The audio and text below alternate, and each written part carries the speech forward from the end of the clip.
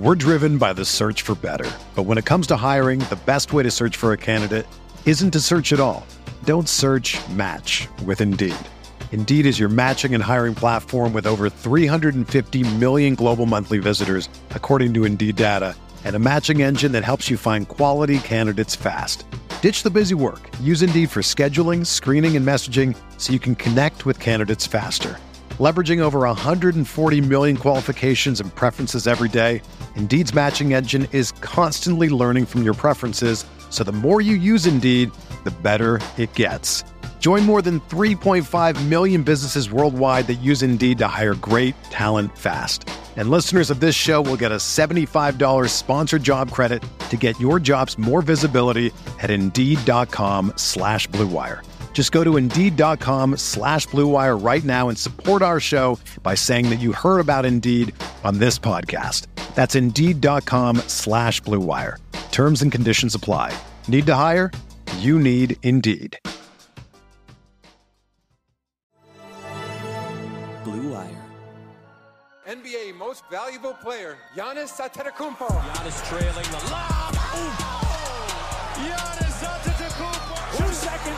Middleton. Yes! Chris Middleton. Back jumper. Got it. Giannis Antetokounmpo. Hey there, welcome to the Eurostep Podcast Network 2021 Bucks Free Agency Preview Pod. I am joined, as always, by my esteemed co-host Rohan Kadi of the Eurostep. I am Ty Windish. We are also joined by Adam McGee of the Win in 6 podcast. Eurostep Podcast Network, of course, is a part of the Blue Wire Podcast Network too. And we are recording Sunday morning, the day before free agency starts. It's still been about 5 seconds since the Bucks became world champions. It's been 2 seconds since the NBA draft. And now we're already at free agency. Gotta love these shortened off seasons. But let's get ready for free agency together. Rohan, Adam, how's it going? Doing great. This is the most intriguing portion of the season. I'll say Correct. that in terms the of off season. The off season. Yeah. Yes. Let's not be the Hoop Collective. Definitely the most intriguing part of the season was the NBA Finals for me. Oh, yeah. I'm glad that we made that correction. Yes, of course, of the offseason, because, real games matter, especially when you're the Milwaukee Bucks who just end up winning the whole thing. So, that's fun too. Yeah, I agree. I just hope they take a guard this time. Maybe they'll trade the TPMLE for 2 future TPMLEs, and let's put that behind us. So before we get into the actual players available, I think it's a good idea to start with the Bucks situation because that's obviously important context. If you look at the top of the potential free agents board, because not all the options are out yet, your Kawhi Leonards, Mike Conleys, Kyle Lowrys, they're not coming to the Bucks. They're almost certainly not coming to the Bucks. I'll never say never, but they're probably not coming to the Bucks because Milwaukee doesn't have that much money to spend and doesn't have all that many roster spots. So obviously Giannis, Chris Drew locked up big money for actually only 2 more seasons at minimum. Chris's player option is year 3, but for the foreseeable future, that is the Bucks core. Brook Lopez, Pat Connaughton, Dante DiVincenzo still around on guaranteed deals. Adam's not sold. Dante will actually be around next season, but contractually guaranteed money on the books, pending a trade. We'll get to the picture will become clear for people in a minute why they may be like, let's trade Dante right now. Yes, a couple of reasons. But then we have 4 non-guaranteed minimum contracts. I believe these are all fully non-guaranteed. I don't know if we're 100% sure on that. I think they are, though. And that's second-round picks and undrafted free agent signings or just free agent signings. Jordan Nwora, Sam Merrill, Mamadi Diakite, and Elijah Bryant. And then there are roster spots. Those are the 10 players currently rostered on the Bucks. Then, of course, there is PJ Tucker, Bobby Portis, Thanasis Antetokounmpo, Bryn Forbes, all Bucks free agents that have either opted out or their contracts have expired. It's possible the Bucks bring any of these players back. We hope they bring probably 2 to 3 of them back. But currently, those are empty spots. And, of course, the 2 ways. So there is... And so you've got 2 ways, just Jackson Axel Tupan, and 2 unsigned draftees, which... Yes. One is definitely going to be with the Bucks in some capacity next season. The other is supposedly coming over. So yes. We've got How did you guys? I'm just curious because I want to talk this out. I can't remember. How did you pronounce the name of our new Greek friend? Rohan is on Yorgos. Yep. Yorgos is. I was on Georgios, but John Horst in his availability said Yorgos, and he said Kalaitzakis, which I was saying Kalaitzakis because there is no I after that, but John Horst, I assume, knows this. I hope so. Spent a lot of time thinking in Greek lately, so we'll go with John Horst's take on Yorgos. Yorgos Kalaitzakis is where we're going there. And, of course, Sandro Mamukelashvili. Yes, so those guys, to be clear, we have no idea what kind of roster spots they'll take up, if any. The options, there's 4 real options. Camp deals that turn into basically the equivalent of them playing with the Herd at G League contracts. So how it works is they sign an Exhibit 10, they get waived after training camp, and they get a $50,000 bonus to sign with the G League, and then their rights automatically go to the Herd. That is possible. That's like a Jamario Jones, if you're aware of him. That's a player who's done that in the past and probably likely to do so again based on his training camp deal with the Bucks or Summer League or whatever it is.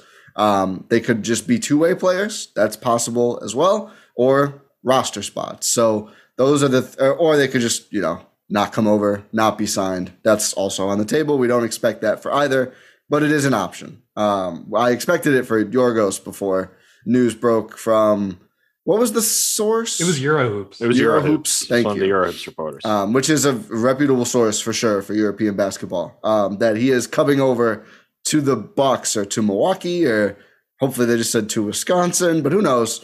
Can we remember his buyout was reported at being around $1 million for Panathinaikos, right? I did not see that. I know he had signed an extension with the team. I don't remember seeing the buyout.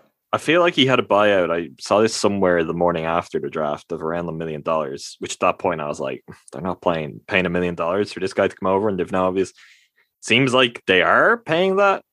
And with that in mind, I think he's probably going to be a two-way guy. I don't see how you pay that. You bring him over, you use the 60th pick, and you want to talk about how, we made this deal. We got 4 picks.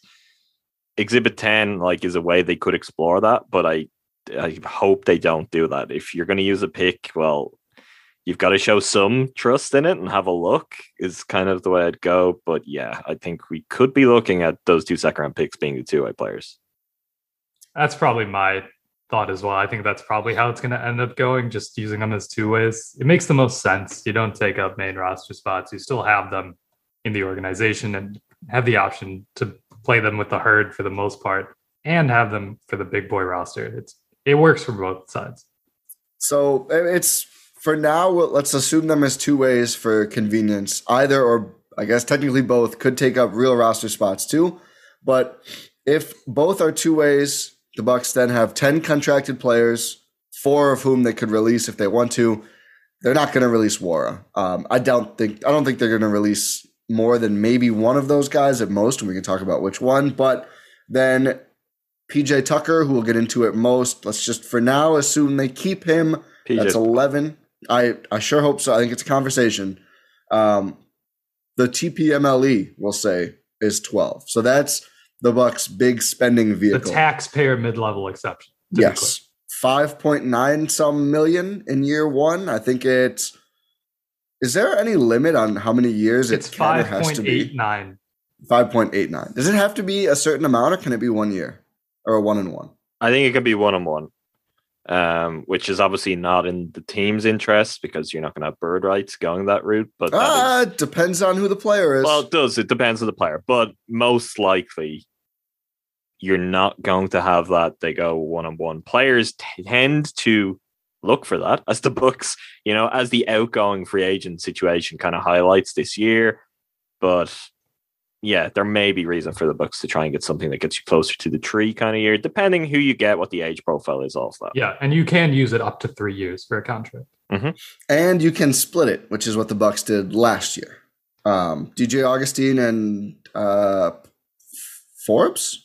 Yep. No? Forbes, I think? Yes, it was Forbes. Yes. Because they paid him slightly more than minimum, I think, by doing that, but not much more at all. So yeah, there's a lot of options. I personally don't think we'll see them split it.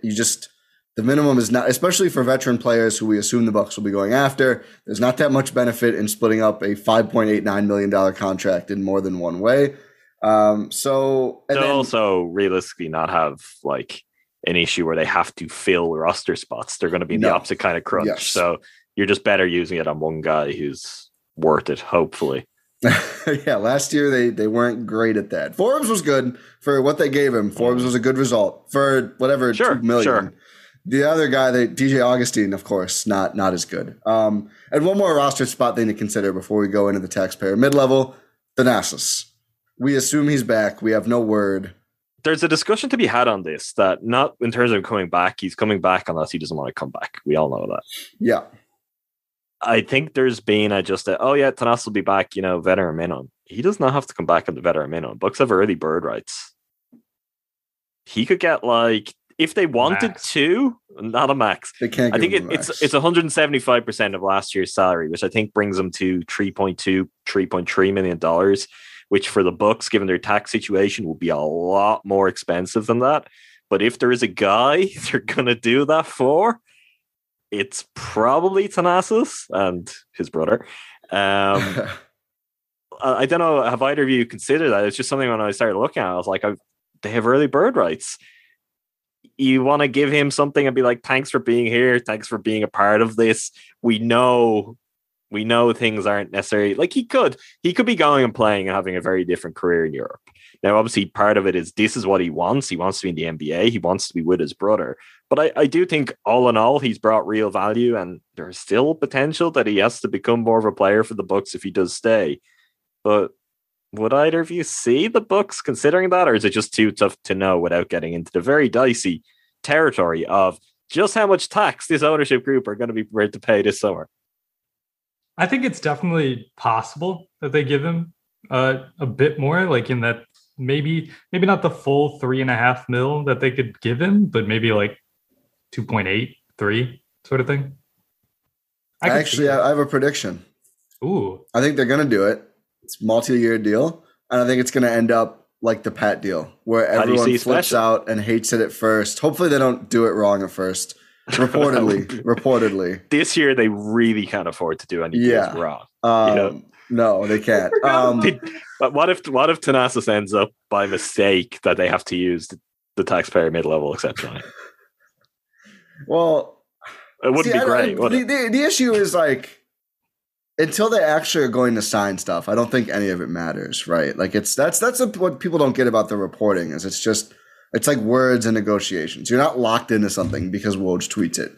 The Bucks wish that was true. They would have had Bogdanovich and a much easier road to the title, but it's not true, unfortunately. But it is also tough to walk back on something with someone, which is, I think we don't know for sure, but we can all assume Pat Steele and the years and stuff. Certainly there was an element of he benefited from what was already negotiated as opposed to what they couldn't do and then what they needed to do. So yes. I don't think you can walk back with the player because that creates a lot of bad feeling and probably just causes a deal to break down. Fair. But I could absolutely, and I'll go out. That'll be hopefully my only bold take of the podcast. I think it would actually age pretty well if he signed a 3-year, $10 million deal. I don't think it would be bad. And I think what people need to, it's the same deal as the Pat contract, where even if you hate it, you have to just recognize it truly does not matter to the Bucks. What reason is there to hate it though? There's no, because people hate the player involved and don't think they're worthy. I don't think that's mad. the case though. Really? I think that's yeah. It was certainly the case last year. I think it would definitely be the case this year. With Thanasis, yes. After winning a championship and everything Giannis has done, yes, there's an extra special kind of naivety out there for anyone who's just no. We all know there's more to it with signing Thanasis, with keeping Thanasis, and you're doing something bigger than that, and that's fine. That's the reason there's a championship to celebrate. Not Thanasis.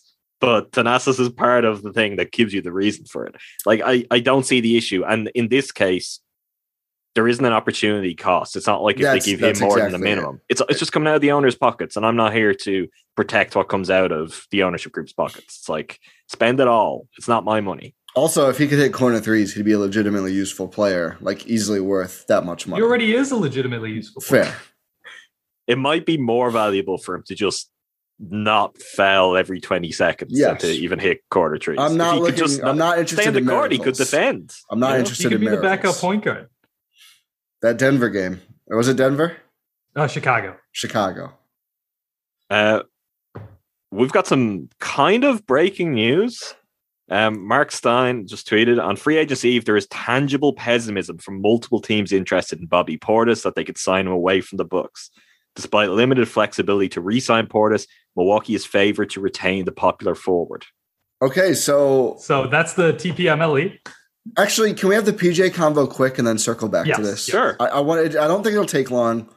It's the same deal as Thanasis, where it does not impact the Bucks whatsoever how much they pay him. Realistically, and they have his full bird rights. Yeah, from a cap perspective, it does from a tax perspective, but not from a cap perspective. They're not more or less flexible. The one thing to note on that, right, is let's say they want to do, which isn't going to happen for a whole variety of reasons, and John Horst himself kind of spoke about this and availability, but let's say they wanted to do an extension with Dante this year, or even next year comes around when Dante would be a free agent if they want to retain him.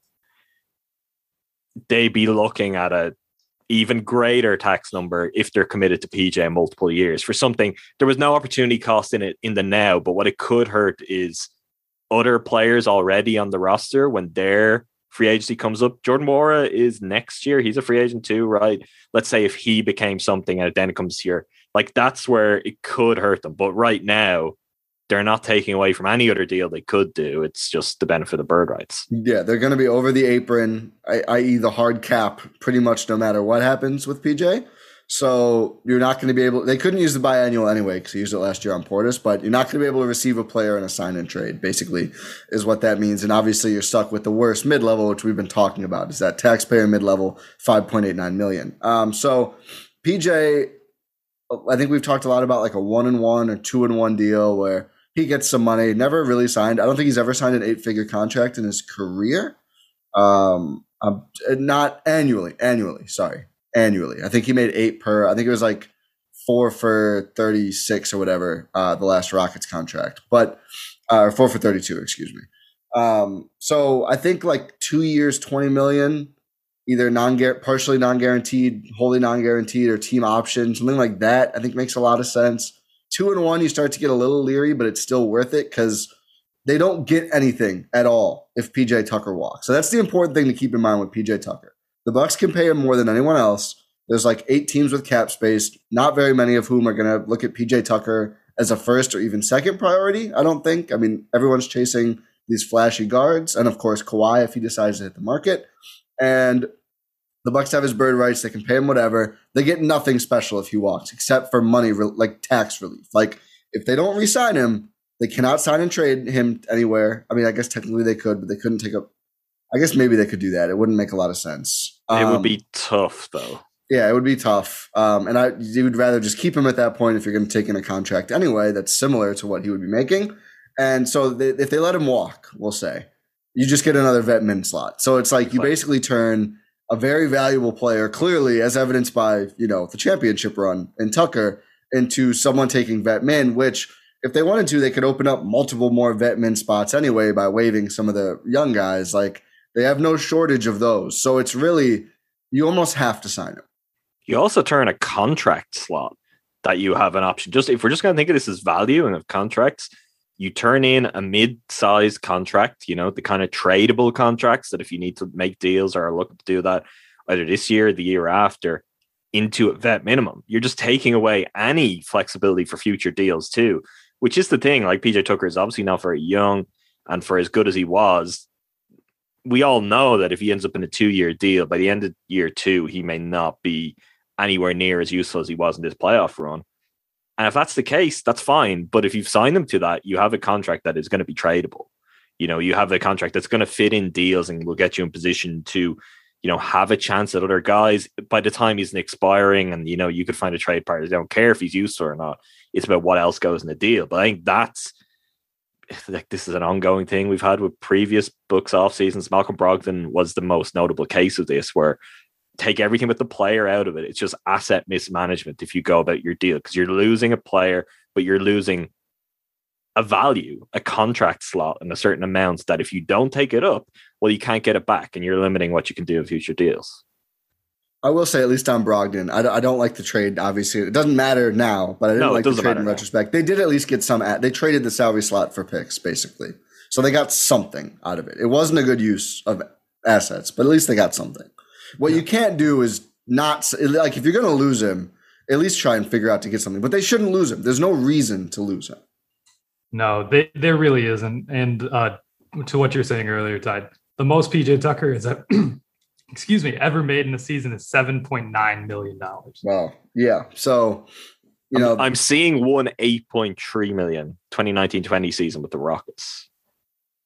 That's what I'm seeing here on Basketball Reference. I thought he roughly got $8 million a year. But it's right. He's been around that. He's been around that. Like his career earnings are only 58 million, which obviously to all of us, 58 million. Well, that'll be a cool that's with bonuses. Yeah. But that's not a lot for his NBA career. Has been pretty long now in spite of the late start, and he's been a very good player on very good teams. Wasn't that the number that he wanted when things started to turn sour with the Rockets? And he was like, okay, well, at least give me my extension, give me my reward for being here. And they were like, no. Yeah. Like that was the kind of range. It was certainly, again, that 8 million, but as a starting point, 8 to 10 range.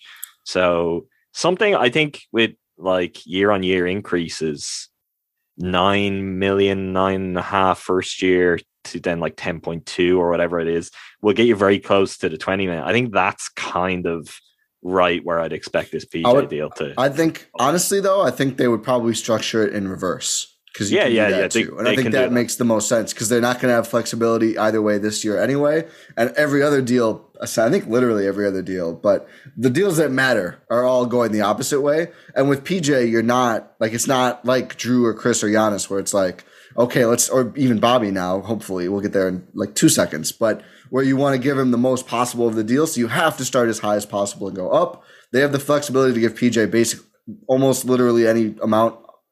Actually, with his years of service, I think they could literally give him a full 10 years. Does he have 10 years? Doesn't matter. It's a stupid conversation. They could give him. Not. Is this not his 10th season? It is. Yeah, it is his 10th. Yeah, so they could give him 35% of the cap in year one, which they won't do. But they could start out like 10 million, 9.5 million, and from there. So I do think 2 quick thoughts on PJ Tucker. One, it would be cool if they were the team that finally gave him 8 figures annually once. And I think it would, in addition to just being cool, I think it's a good look around the league. I think PJ Tucker is well known and well respected. And I think organizations who take care of players like this generally find themselves doing better in future negotiations and having more opportunities in the future. The opposite is certainly true. Just think about Isaiah Thomas's departure from the Celtics and how no one has gone there since. And really, Anthony Davis and other players have actively tried to not go there since. Like, this stuff does matter, even if it doesn't matter as much as some people say. And the one guy they got, Kemba, they shipped him out right away. And well, they got Horford and did that to him and then brought him back and made him. People remember how Kemba and Horford were both treated as well. Like that feeds it. They're going to do it to Horford twice, I think. They're going to end up dealing Horford for scraps again at some point.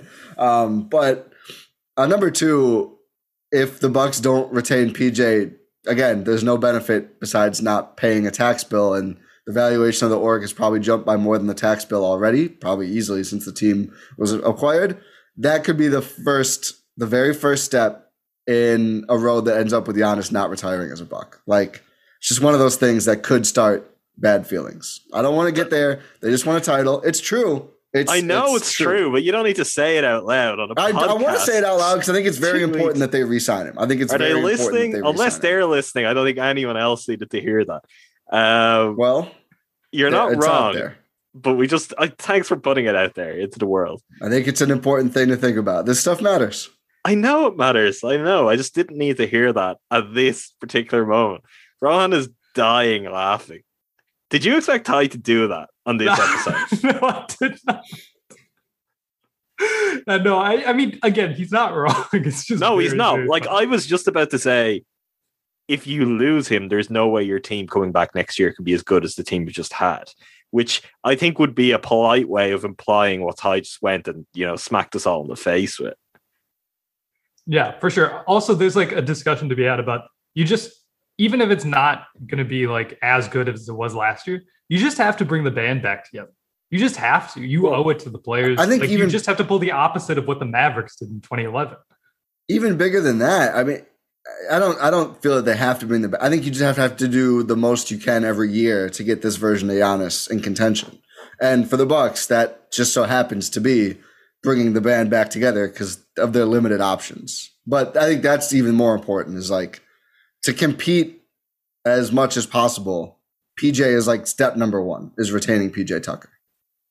Okay, let's. Well, the thing to your point, right? And your point is entirely valid. You just would have done everyone a favor by not saying it or finding a gentler way to say it, Ty. The thing with that is Giannis wants more titles. Yeah. That's all everyone's talked about. So if right after you win one, you're making decisions that are obviously seeing the team take a step back, that is bad. And that is not something that, he's going to get over very quickly. And it's not just Giannis that applies to Chris. It applies to Bud. Bud, if Giannis is to be believed, was the guy who was leading that with, straight away being like, we got to go get another one. So I just think the optics of all of that would be very bad in extension to, as you said, the optics around the league of if they didn't pay PJ, if they're to let PJ go, because for as much as there would be lots of idiot fans on Twitter who are like, oh, he does nothing offensively, he can't score. Someone like Kevin Durant, I think, is qualified to speak to the impact that PJ Tucker had in the Bucks playoff run. Like players will know, some players, not CJ McCollum, he probably won't know, but some players, the smartest of players will know they'll have seen just what he did, how important he is to the team, and it will not be missed. Okay. Happier times. Let's assume they re-sign PJ. Let's get to the TPMLE and the Bobby Portis conversation. So the Bucks' hands are tied with how much they can pay Portis because of the way the cap works and the deal he was on, like you mentioned, Adam, earlier with wanting to sign players for more than 1-and-1 deals. They don't even have his early bird rights, which I think we mentioned with Thanasis. You can go up to 175% of his former deal. I think non-bird is 125, if I'm correct. It's less flexible. And Portis was signed in such a small deal that is not a lot of money whatsoever. So to retain Bobby Portis, Bucks pretty much are going to have to use, we think, the taxpayer MLE we talked about earlier. So that is, again, it's their one real vehicle to spend. We'll get into some maybe weird stuff later of adding players, trades, and all that. But in terms of just straight up free agency, that's it. That's the asset. Bobby Portis, I think, is an ideal player to spend that on. Obviously, there's the whole thing. He just won a championship with the Bucks. Also, I think he's 26. If you can retain him long term, like that's hugely important in keeping another player on Giannis's timeline on the team. He loves Milwaukee. Milwaukee certainly loves him. He's got the key to the city, according to Drew Holiday. WWE. I was about to say it yesterday. Yeah, I did not actually. Did you see the Duncan Robinson podcast? No, I did not. He raved to Duncan. I will never see with Bobby Portis. So maybe think about it. He raved about how Chris specifically pushes him on defense, and I think a little bit of recruiting going on. Down. Duncan Robinson's a free agent, restricted, so it's not happening. But a couple of years, maybe. The vet man. Yeah, maybe at some point. A couple of years, maybe. But we all got to see Chris getting on his case as well at a very crucial moment in Game 6. So the dynamics of that relationship. Was it calm the F down? Is that what he said to him? Settle the F down. Chris rocks. Chris is everything you want in a leader. I mean, Giannis is a great leader. I'm not opposing them, but like Chris will say nothing to the media forever and then be extremely vocal to his teammates, which is just like an awesome teammate to have. It's really like big uncle energy off Chris in that moment. It was like, it's the most I've ever seen that from. It feels like it's been building there, but that's his whole energy. It's just like big Uncle Chris. That was after the prime time and got the tech, right? Yeah. Deion Sanders. He did that in the ring last night. Of course he did. Well, what I tweeted when I saw that this morning is just, it's why it's not surprising that there's belief he's going to be back. There is no other city in the NBA where he can go to, have that profile, have that level of adulation. And honestly, that's good for his brand. He's going to be able to make up money in Milwaukee in ways that he will not be able to in other cities. Look, it's official. Nothing Big under the market table. Milwaukee. Nothing under the table. No, I'm talking about him selling like underdog t-shirts. I'm talking about his own personal brand.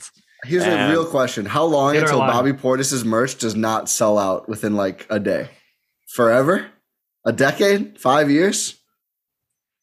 I don't. I If don't him know. and PJ both come back, they can team up on some ventures. You know, Ooh, Bobby. You know can, Pat's going to be involved. You know Pat's going to. He's going to be the financial backer. You I see don't Pat's know. desk. There's no I chance shared that it- Pat I shared actually it with you. uses that desk. That's his desk. If anyone hasn't seen this, so Pat put up sponsored. We won't do the ad. We won't do the free ad because it's actually a conflict with some of our sponsors. Yeah. No. Drink Coors Light.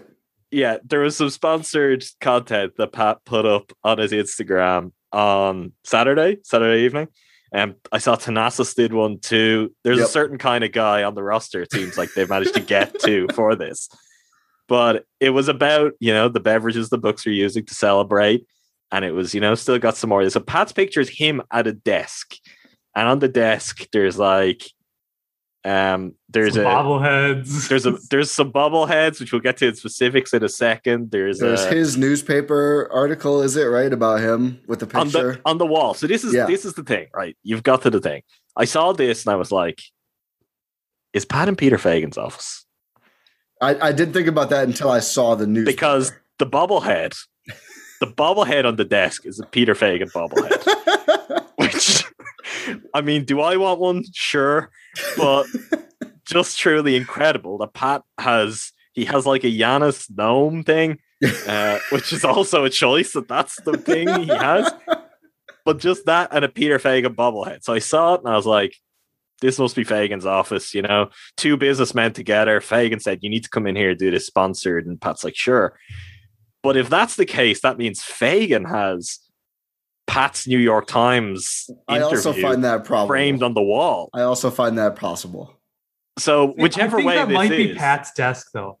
I think it's Pat's desk. I think there's probably a lot of mutual respect between businessmen with Pat and Peter Fagan. This is it. They're in the same circles, right? Yeah. They socialize, same circles, networking. Where did these bobbleheads come from? I do vaguely remember that being a thing. Peter Fagan bobblehead. I don't think it was like Peter Fagan bobblehead night because I don't think that was getting people through the doors. I mean, that might get me on a plane and get me there, but I don't know about anyone else. There's definitely been Pat bobbleheads are out there. I've seen them. Oh, So yeah, it doesn't of even course. look like Peter Fagan. I mean, The NBA ones, The factory look like in guys. China who I'd be got the kind of call for, upset. I'd be kind of upset if the Peter Fagan one was accurate. some factory in China were like, we need you to make. They got an order for Peter Fagan bobbleheads.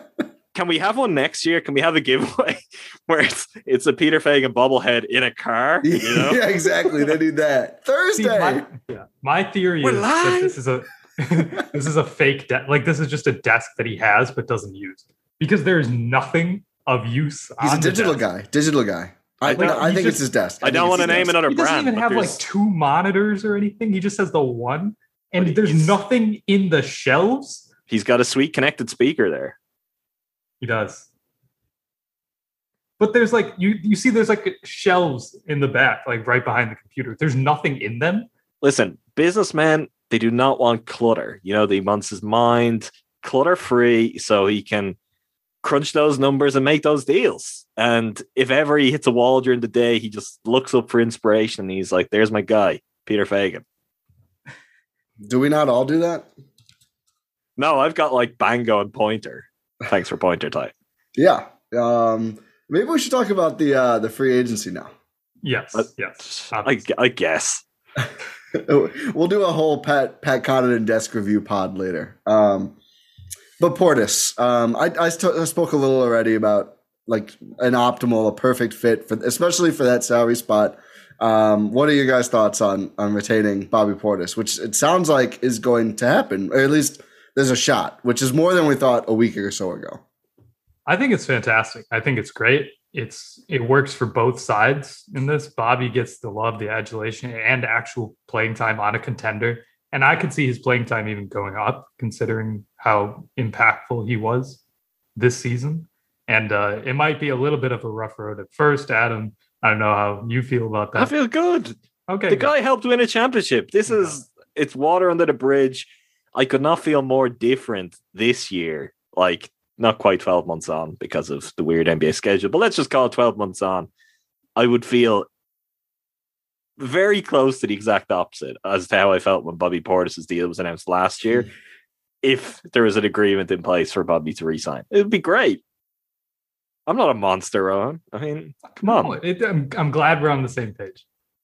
I'm happy. Also, even more important, he'll be like it'll be more important than ever during the regular season. When you think about, we've already seen Brook Lopez is not going to give the same effort, just his age, his size, the miles. Like, he's not going to play like he did in the Nets series all regular season. I think we assume they retain PJ. Same deal. PJ Tucker's not going to play like he did in the playoffs all regular season. Those guys are both, I think, and this is going to be, it's not like the Bucks want them to. I think the plan will be, hey, you guys coast, okay? Coast. We know what the goal is. We know we need you then way more. I mean, look at PJ. The Rockets were like playing him through injuries. As soon as he got to the Bucks, they were like, hey, you're not playing for like a month, dude. Like, you're hurt. You're going to recover. They're not going to run those guys hard. Portis might hit 30 minutes a game for like a month or a couple month stretches in the regular season. Like, he's going to be one of the big time rotation players. And that's going to be fun because I think we're going to see a lot of Portis Giannis lineups, which there's a lot of potential there. I think that's a great fit. It's perfect. To your point there, we're going to see some Sandman. If he's on a 2-way contract, there's going to be minutes because of, as you said, if this is the makeup of their front court again, there's only so much you can do with PJ in particular, but also Brook in the regular season. And there's going to be times for this. And I think you're getting to the point which has me more enthusiastic with the idea of Bobby Portis than any other realistic free agent they can get at this price, which is he's the same age as Giannis. He's still young. Yep. It's like all of the other options that we'd be looking at here, well, in my case, and I think realistic ones that are both kind of, maybe gettable, but also you're looking at the positional need and just what Bobby provided to the team. You're looking not just older guys, but generally old guys. Bobby's someone you can keep, then you're getting closer to locking him in. Hopefully he continues to develop. He could stick around for a long time. But we talk so much about how there's just aren't a lot of guys in this roster who are the right kind of age profile, age range to be there with Giannis long term. Bobby is one of them. So keeping Bobby for that reason, I think, is all the more important too, in spite of, or in addition, I should say, to how popular he is, how good he was at key moments last year.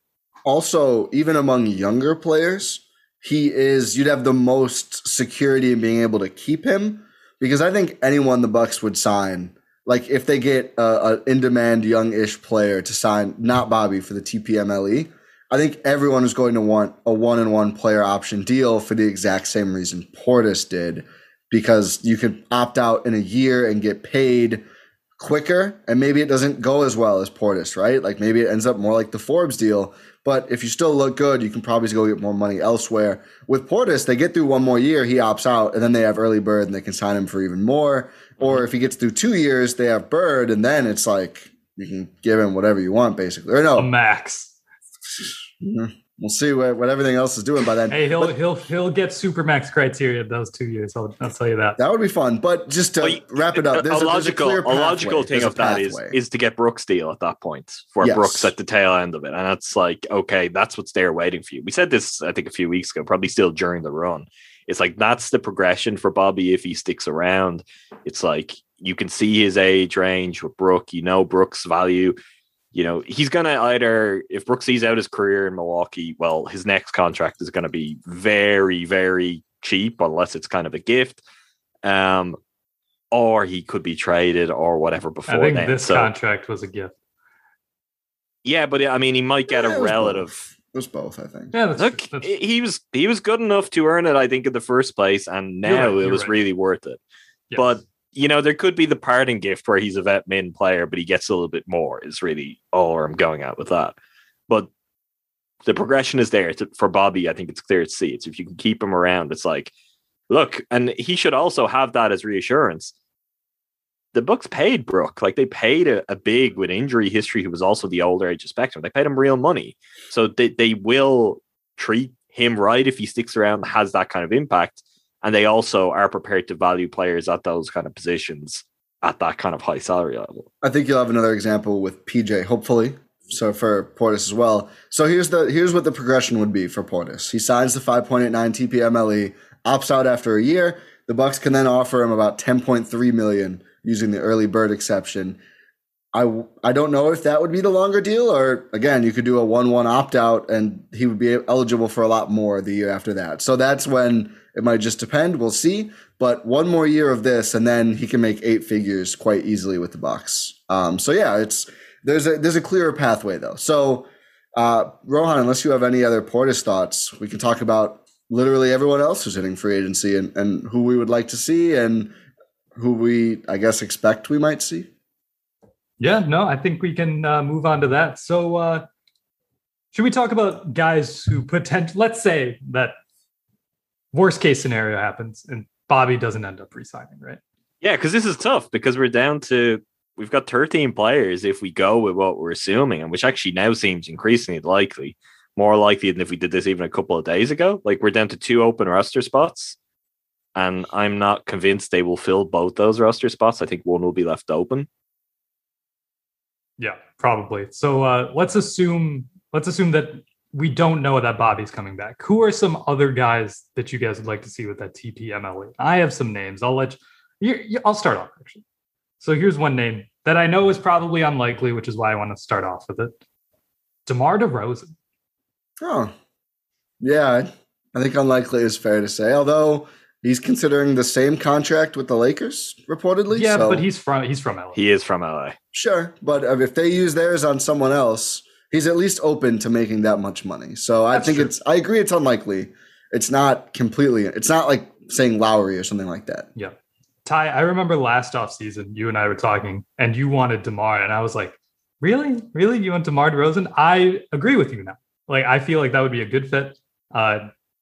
He's someone that fills a role on this team that's badly needed, and that's just another sort of shot creator. Given he sort of has that same mold as Chris, a little bit different, but in that same mold of like, oh, if you want to go get a bucket, it's going to be like a mid-range bucket. He's also a great slasher. He's still athletic. He's still really, really, like, I think he's good. He was not as good in San Antonio as he has been in Toronto. That's a given. But he's still like a valuable player. He can still do what you want him to do. A lot of what the Bucks were missing in this playoff run, given it didn't end up mattering. They won the title, remember that?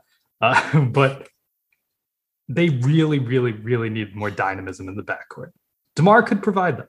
I think in a lot of ways, he is like a supersized version of Dante offensively. Dante better defensively, of course, but pretty much everything Dante does on offense, except for the rebounding, DeRozan is like, I do that too, but just a lot better, including the like faux combo guard thing. Like, DeRozan has become an adept playmaker for others. His assist numbers have gone up with the Spurs significantly. The Bucks want that from Dante. We haven't really seen it, but slashing, creating shots, the pull-up jumpers that Dante takes that we get indigestion over, you feel a lot better if it's DeRozan. Like, he's one of the best players in the league at those shots. Yeah, I think a lot better than Dante at all those takes. Like, Dante also does sometimes take shots in the mid-range, would be. Oh yeah, no, he does for sure. It happens. It shouldn't, but it happens. Everyone knows I'm probably lower on Dante than most, but I like this idea. I just don't think there's any chance of it happening. It's probably not happening, which is like, again, it would be better for him to take, if he's going to take that, he'd be better taking it with the Bucks. Now, he may not be for his own personal reasons, because it may just suit him in his life at this point to basically go back home. I don't know. He grew up in LA. He may always have dreamed of playing for the Lakers and a chance to go win a championship with the Lakers. Like, there's more to it than that. But you look at what the Lakers have put together over there. It's like, if he goes there, he's never touching the ball. Never touching the ball. He might not even start. He would start. Well, he would start. Let's not get. They don't have any players. I was going to say this. I don't know if he'd be best utilized with the Bucks as a starter. I think he would be. I think he would start, but he would play with a lot of second units. Yes. Yeah. He'd be a nominal starter, and he would lead the second unit, sort of what Drew did. He could still play 30 minutes a game off the bench if you got a player of that caliber. I think if you're getting DeMar, you start him. I think with all of the might be worth even thinking about with Bobby, quite honestly. But I think with a lot, probably not, because he's already existed in the ecosystem. But with a lot of these like new, not within the Bucks TPMLE targets, especially one of this high caliber, I think part of the pitch is probably you can start. We do have the open spot. I don't think they're going to start PJ all season. We'll see. That's also true. The thing with DeMar is I think there's scope for him. It's like, look at how we play when it gets like to the real business end. We're going to go small. You're not, Brook isn't necessarily going to be out there. Bobby may not necessarily even be out there at times. Depends on the matchup. Depends on the matchup. It's like you're going to be part of our closing group when it really matters. Oh, yeah. I don't think necessarily. Your point is right. It's the kind of thing a player like that will want to hear. But also, if DeMar DeRozan has come to terms with, I want to go to the right place to the level where he could take a deal like this, I think there's already some kind of built-in pragmatism on his part where it's like, you know what, that's not what's most important to me. I just want my role to be real. And his role would be real. He'd still play a lot of minutes with the Bucks and play a lot of important minutes. He'd be very, very valuable. The DeMar Giannis pick and roll would be just gorgeous. Oof. Oh my goodness. DeMar's never played with a big that dynamic. I mean, I know him and Aldridge, obviously, but Aldridge, by the time they played together, certainly not even close to the level of athlete that Giannis is. I think that would, with DeMar's mid-range ability, that would be a fun combination. The other thing is he's had to listen for years. People talk about, he needs to be a three-point shooter, and his three-point shooting has just never quite been where it needs to be for that. The Bucks are perfect. They've just won a championship without making they don't care. Most of the trees they take. So this is the team for you, DeMar. You can go here, win your championship because the Bucks don't even need to make trees. Oh, now I want this to happen so bad. Let's not get too excited. It's not going to happen. It's not going to happen. Would you prefer DeMar or Portis? I want to ask this question for everyone we consider for TPMLE. Portis is a much better fit. I think Portis, but DeMar is really good. But I think I'm going to stick really with good. DeMar Portis for emotional reasons. Yeah. Ultimately, you still have Drew, Chris, and Giannis. So it's hard to just kind of like DeMar is a lot more as a player, but I do think some context and roster fit and everything. It's good vibes all around. I think for those players too. For Bobby, given what he did to come back, I just think overall, enough things kind of weigh me Bobby's direction. I think Drew and DeMar's fit on offense together would be suboptimal too. That's like probably the biggest. On defense, he's just not a very good defender. He's big at least, which is nice. He's better than he was. Yeah, but still not great. But Drew and DeMar is a clunky fit offensively. If Drew can go back to shooting 40% from three, that'd be great. But we're not going to rely on that after we saw this playoff run. Doesn't matter. They still win chips. Exactly. We're driven by the search for better. But when it comes to hiring, the best way to search for a candidate isn't to search at all.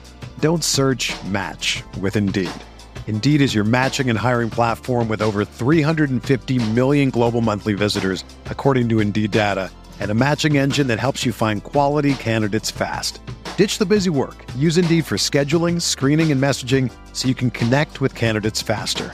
Leveraging over 140 million qualifications and preferences every day, Indeed's matching engine is constantly learning from your preferences, so the more you use Indeed, the better it gets. Join more than 3.5 million businesses worldwide that use Indeed to hire great talent fast. And listeners of this show will get a $75 sponsored job credit to get your jobs more visibility at Indeed.com/Blue Wire. Just go to Indeed.com/Blue Wire right now and support our show by saying that you heard about Indeed on this podcast. That's Indeed.com/Blue Wire. Terms and conditions apply. Need to hire? You need Indeed. Adam, who is your top of your list for available taxpayer mid-level targets outside of Bobby Portis and DeMar DeRozan? Will I go with someone I'd like or someone I think the Bucks would look to with this slot if they don't have do both? Let's do both. Who do you think the Bucks would look to? I think Jeff Green. I think that this is being reported as a player that they have interest in if they can't keep Bobby. I mean, in terms of trying to replicate that, there's a lot that's obvious there. Not exactly the same kind of player, but could offer a lot of the same things. Jeff Green having a bit more positional versatility too on that front. Maybe about the same. I suppose Bobby 4-5, Jeff Green 3-4 is really the way you could look at that. Green could probably, he wouldn't need to with the Bucks. But he's a player they like, I think, more than I do. I just think it's hard to overlook that he does find ways to contribute on good teams still. He showed a lot of good stuff with the Nets. He had a game in particular against the Bucks where you're like, okay, yeah, well, Jeff Green can still be really, really good on a good team. The Bucks would benefit from that. I don't know if it's the way I'd go. I don't really think it is, but I would not be shocked if this is a player the Bucks move pretty quickly on if things were to break down with Bobby, where if, the Bucks may, even at this point, everyone might be pessimistic about it. They may think they've got an agreement that Bobby's happy to come back. All it takes is, whatever, 601, 501. Both of those are correct, depending on time zone. Like a 15 million per year offer to drop in Bobby's inbox, and then he may have some second thoughts about that. So I think that's probably already been communicated to him, though. Tampering? Yeah. Never. That's not allowed anymore. It was outlawed last year. Is it not? No. Darn it. There goes a second round pick. Yep. Thankfully for the Portis thing, and probably the reason that league sources are optimistic he'll stay, there's 8 teams, I think, with cap space. One of them is OKC, which is actively trying to not be good. There's only a few teams in there that would make sense for Bobby. Dallas, I think Miami makes some, and he was just on Duncan Robinson's podcast. You just said competitive teams. Fair. Is the thing, though, I like it a lot, Rohan. Is the thing with that not that both of those teams are tied up in like Kyle Lowry stuff? Is this not that's what I was just going to say. They're tied up in Kyle Lowry. They're tied up in Lonzo Ball, like these other players who they're interested in. So they take Bobby a week from now. Is the thing. That's the thing. So the Bucks' first priority, we assume, is Portis. Those other teams, I don't think anyone with a lot of space is prioritizing Portis with all the other guys they're interested in, and that's beneficial. That's a benefit. And I think you look at other teams like, I know people keep saying like, oh, the Lakers or Nets, they could offer the same deal the Bucks do. I think he's staying. If that's on the table, teams that can offer the full mid-level, they're not as good. I've always thought like if all he gets are full mid-level out there, it's like less than $3 million more. At that point, it becomes a lot easier to sell yourself on. I'll take one more pay cut. I'll stay with the Bucks. It's if some team gives him like a multi-year $50 or $60 million deal or more. That's when you're in danger. Doesn't look like that's going to arrive though. So I think that's the roadmap for Bobby staying. But I like Jeff Green. I agree. Like if they keep PJ, I just don't think it should be their priority to go after that kind of a player.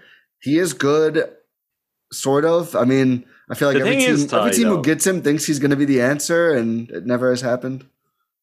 If they lose one of PJ or Bobby, they're really thin in the front court. Then they could use him, yeah. Because it's like, although we don't think of them, like, and even Jeff Green would fit this. Like, none of these players are centers, but they just don't have centers. Like, you'd be relying on Mamadi to actually play. I'm not convinced Mamadi will be on the roster come to start the season, but it's the kind of thing that you may find yourself in that position if you lose one of, let alone if they somehow lost both of them. That would be their own decision if that was the case. But PJ and Bobby, then you've got a different. It's like the conversation we've been having about guard for like the last few months. There's an equivalent version of that, which would then be happening in the front court. It's like you need options, whether they're small ball options or it's another center. They will need to, between either keeping the guys or replacing one, if it comes to that, have someone else that gives you some kind of, I don't know, formation where you can be like, okay, well, here's our small ball big, or it's a true backup for Brook, whatever way that plays out. That's fair. I just think I would rather not prioritize. Green would be okay, but if they keep PJ, like Giannis obviously is also a center. I think they should get a budget center. We'll see if they have the roster spots to do so, but yeah, I like Jeff Green. Okay, I think that Rohan, do you have Jeff Green thoughts, or should I go to top of my board? Let's go to your board. Top of my board, even one spot above Portis. Which I was laughing earlier because you kind of. I said would be a perfect fit.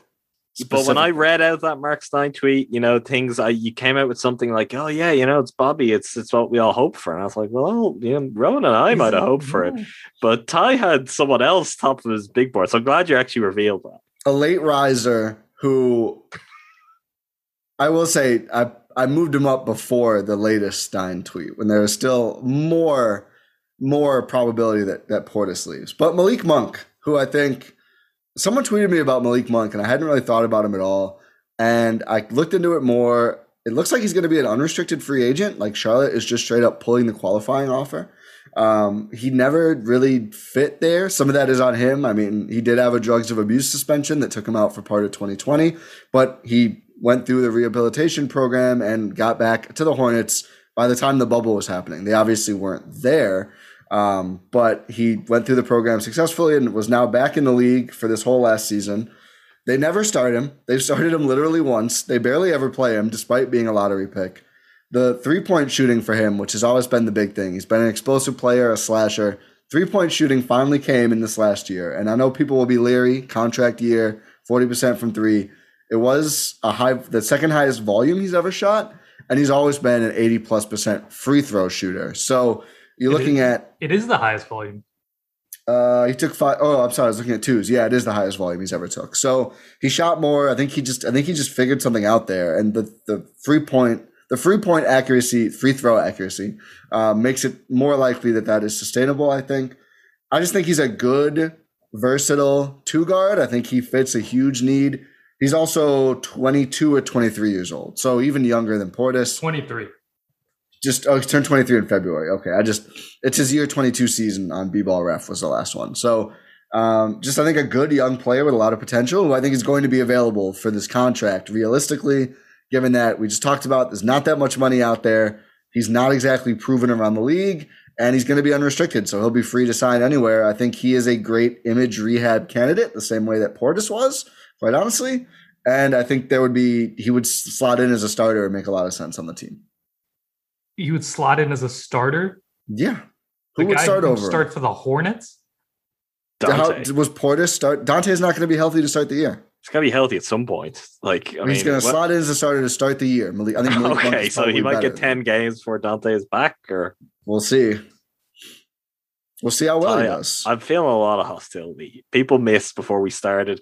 Ty is really prepared to defend his guys, his big board guys. Well, what else is the point of doing all this? I mean, no, that's fine. I appreciate that. I don't know, Rose, you want to go first? Sure. Take some of the heat from me, maybe. I do agree. Malik Monk, in his ideal form, would be good. He'd be a good player for this team. Is he going to reach that form? I don't know. I have no idea. I guess, I think he'd be a good free agent target, just not for the TPMLE. I would love to get him on vet min. I don't think it's realistic, but I would love that. If he's a vet min player, sure. If you want to just try and rehab your image, plus it's low risk, high reward for the Bucks in that regard. Yeah, I'd be fine with that. I don't think he's going to start. I really do not. I think he might start even if he signed vet min if they do everything else that they did to start the year. Okay, that's not starting. I think they'd start Jordan. How is that not starting? Because I don't agree with that, Rohan. I think they would. I don't think Malik Monk is a great defender. I think he's a lot more playable on that end than Wara is still. For me, if we're talking about someone starting, we're talking about over the course of next season, we're going to be that guy's the starter. And if Dante's still in the roster, I think it's Dante. Depending, maybe if there'll be some other names that will come up shortly, maybe some more experienced guys who I think are really would be backup point guards, but the Bucks could decide to go some 2-guard lineups and then stagger a certain way from there. Malik Monk is all Bucks killer first team, right? Also that, which I did not consider. I did not pull a Bucks front office and consider that as part of putting him where I did. But I do think I don't think this is going to be a controversial take. I think there'll be a lot of Bucks fans on board with this. I just don't believe he's as good as the player I have seen. I have not watched a ton of Hornets. I'm not saying that I'm the most qualified person for this. I feel like my perception of him, though, is skewed based on what I've seen. And I don't trust that because I know his numbers are so far apart in reality from what he's actually done to the Bucks, which makes me be what is the rest of it like? What do you think of defensively? I know he's not a defender, but just what's your feel on that? I think he's okay, probably. Is he okay? He's okay. I don't have a strong take. I don't know that much about his defense. I feel like he's okay. I don't think there's a reputation that he's an awful defender.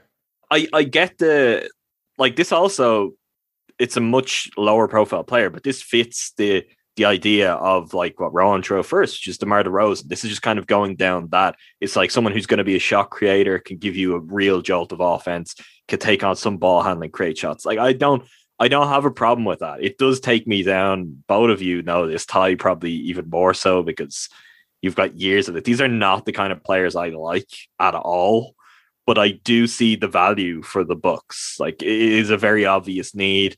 The second unit just needs a little bit more offensive firepower. And Malik Monk is capable of that. I'm the guy who didn't trust Bobby Portis. Like when they signed him, I'm like, come playoffs, during the playoffs, as I'll get there before Rowan makes the point. I didn't trust that round to round. He was going to be playable.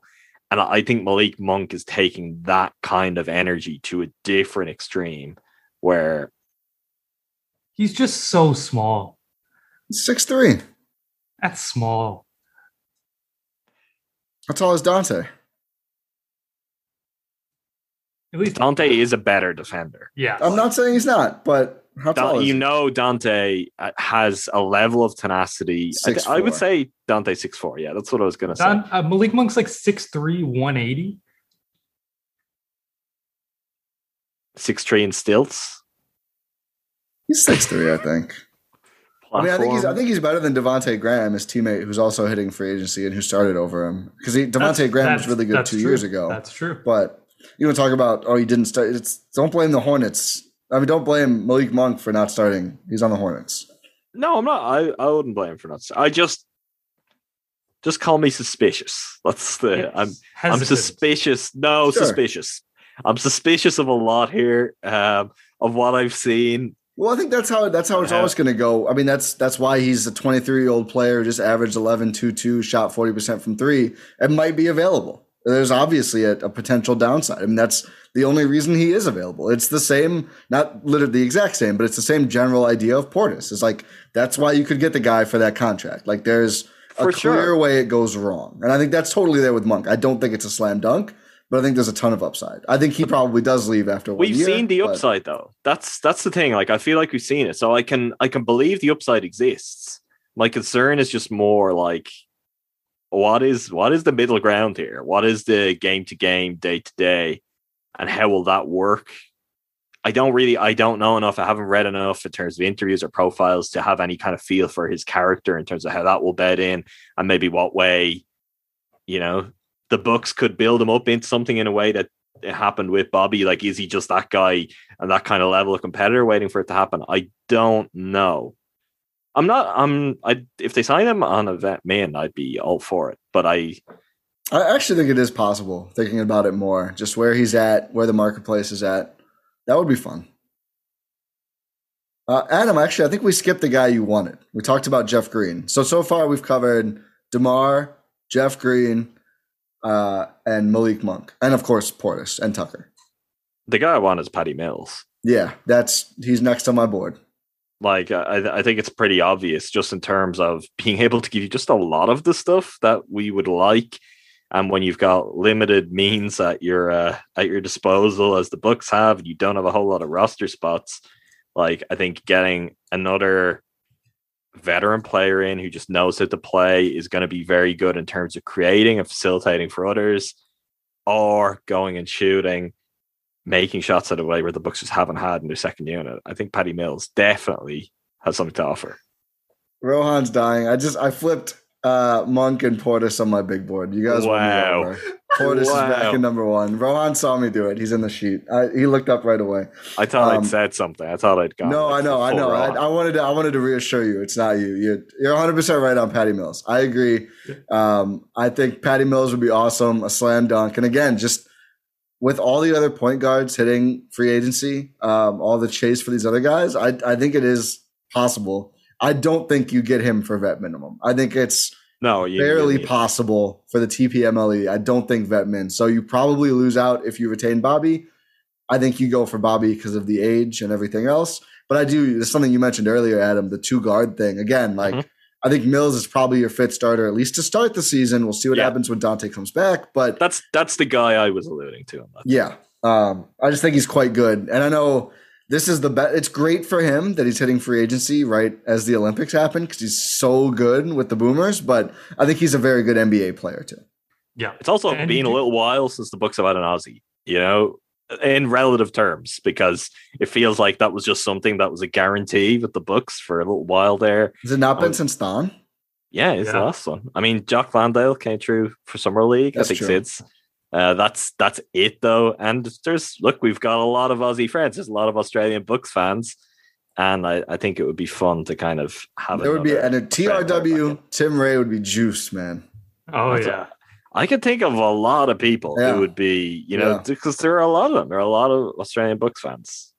Plus, you do have that Bud connection. You do. Good call. So there's a level of familiarity there. So Bryn Forbes could tell him some good things. Seriously? I mean, a joke, but also maybe. He might be back. We haven't talked about Forbes. There's been no news around the league. I think we all assumed he would just leave. He did opt out, just like Bobby did. By the way, that's entirely expected. They were all going to opt out no matter what. There's a chance Forbes is around. I don't think so. Please, Adam doesn't please think so. No. I just do not want it. The shot broke me. Everyone knows what the shot is. People may have heard me the play broke Ty. Have a meltdown. Yeah, it's on par with the play does to Ty. That Bryn Forbes shot, I was like, I never want to see him again. Seriously, I just can't do it. What if that goes in next season? What would we then have we to go see through more, to get to and that Adam point? is like, Adam's going to lose it. I think Mills would be great. So I think the top tier, obviously Bobby for TPMLE. I think Mills is up there. I put Monk. I'm fine if you guys are lower on him. Jeff Green. I need to open up Ty's big board here, just so I can stay on top of the changes that happen. DeMar would be amazing. Let's just throw some names around and bounce around a little bit. Oh yeah, we have to talk about Oladipo. We got to get to Vic. So we've covered this. We haven't really dove into him as a player. We just kind of laugh about that he clearly wants to be on the Bucks. We haven't really talked about what he would actually bring. It's been a flirtatious relationship between the two. One-way Oladipo worked out with Giannis in Greece. When? Last offseason. Oh, okay. So there's a connection there. Since then, it's been one-way flirtatious. Well, yeah, it's not like the Bucks could say like, "Oh, I emojis at Victor Oladipo" or anything. Well, you never know. This may be why Horst got those extra second rounders, is so that they can start tampering, today. More to take away. If you're going to take it away, let's just load up. But no, seriously. So obviously the first thing with Oladipo is his injury, right?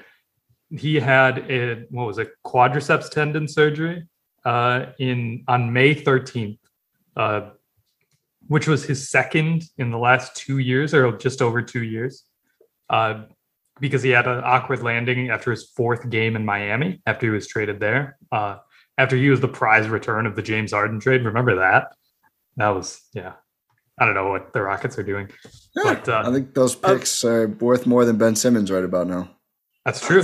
That's very true. That's true. But the player return was Oladipo. It's Kelly Olynyk was really good for them. Jared Allen was part of the return. They just chose not to keep him. Yes. Which is also and Karis LeVert.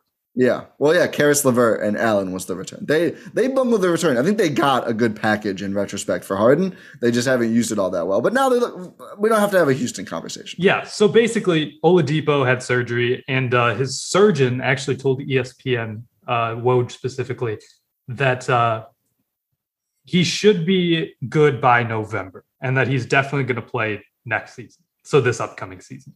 So even though he might be out to start the season, considering the season starts in October, so he'll be out for a little bit for whatever team he goes to, whether that's Milwaukee or not.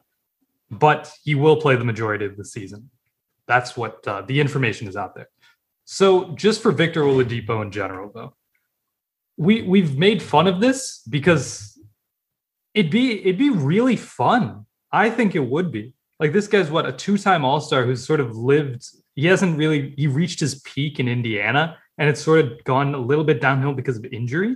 But that time in Indiana was incredible. He was incredible. I want to use the present tense because it's kind of been robbed from him by injuries. He is really good. It's like whether he can ever get back to 100% for him is major question mark, but he's really good. Just in terms of skill and awareness. Before going to the Heat, when he kind of broke down in Miami, even last season, 25-5 across Indiana and Houston. Like 25-5, like the 3-point shooting isn't great. He is coming back from the injury for sure. Like really good player. Like it's not easy to put up 20 points, 5 rebounds, 5 assists a game. Like, I thought you were saying 25 points and 5. No, 25 and 5. Yeah. Gotcha. So it's like again, not what he formerly was. He was an elite two-way player. He's not that anymore. Chris Middleton numbers. That's like what Chris averages. Yeah. I think we all agree Chris is better, but there's I think analytics and everything, there's been a little bit of an undervaluation of just being able to do something like that. That's for that, a guy who can do that as essentially your fourth option ish. Like that's a dynamic team. Like Drew Oladipo, Chris, Giannis, Brook as a starting 5 is just ridiculous. That's a super team. Yeah, it actually is. I mean, it is in the way also that we would have laughed at other teams about that because people will rightfully question what Vic can do now. The thing with him is I do think he has the right mentality to be on the Bucks. I think as a personality fit, it's really strong. And I think being alongside Giannis, for example, I think Giannis is a guy who would be like, build him up in the biggest way of like, you know how good you are. We know how good you are. We're going to drag you along with us and you're getting back to those heights. I think in that regard, he's maybe one of the best kind of gets that is out there for them because I just think personality is a very strong fit. I'm just still like, if we can talk ourselves into it like this, some team is going to do it with a bit more money and a bit more flexibility. It just comes down to then the situation. And as we know, all he has done is watch Bucks basketball for the last 2 months. He wants to play Milwaukee. Gaze longingly. If he wants to do that, I mean, it can happen. But that's what it's going to have to be is the thing. And that's just, he's going to have better offers than that. It's just whether he has offers that are good enough to be like, I'm going to go and play on this team as opposed to, I could go here. I could rehabilitate my career. I could also win a championship. That's the thing. It's tough. But it is, I think, particularly because I think this came up on one of the times we brought this up, probably just him watching Bucks games. Like, he isn't as young as we think. He's 29. But at the same time, he's not as old as we generally tend to have these kind of conversations about a guy who was as good as he was when they come to free agency. So that is the thing that's kind of tricky. He wasn't super young coming into the league. So, I mean, still, like, he's not that far off of Giannis's age timeline. 105 million career earnings. Like, that deal he signed with the Pacers means he has had something good there where maybe he could be like, I'm prepared to do this for a year and I'm prepared to bet on myself. And what's most important is getting in the right situation for, health reasons and conditioning, but also the right kind of team, the right kind of system that's going to make everyone understand again, I still can be that guy. Like, it's not impossible. I think it's very unlikely, but there's enough there to believe in, and it's certainly fun enough to think about. You could do a Dante sign and trade. You can't. The Bucks can't receive a sign and trade player. Okay, maybe they're going. What? I said no. Not them. Yeah, they're so far over. I don't think they can literally hard cap themselves. And even if you did, what is Dante making? Like $3 million. So it's like 4. Yeah, I don't think they can receive a player in a sign and trade ever. So it's, I think we would all probably lean Portis over Vic for MLE if the Bucks had the option. I think Vic is better. I even think he'll be better given that he's coming back from an injury. It's the fact that you don't know how many games you actually get him for. I mean, it's not just like the last year. 2018-19, he plays 36 games, then 19, then 33. So he has not logged 40 games played in any of the last 3 seasons. 2 of them have been shortened, but still. Also, like in terms of Bobby over Oladipo, Patty Mills, we know that formula works. Yeah. That's also a thing. Yeah, like, of course.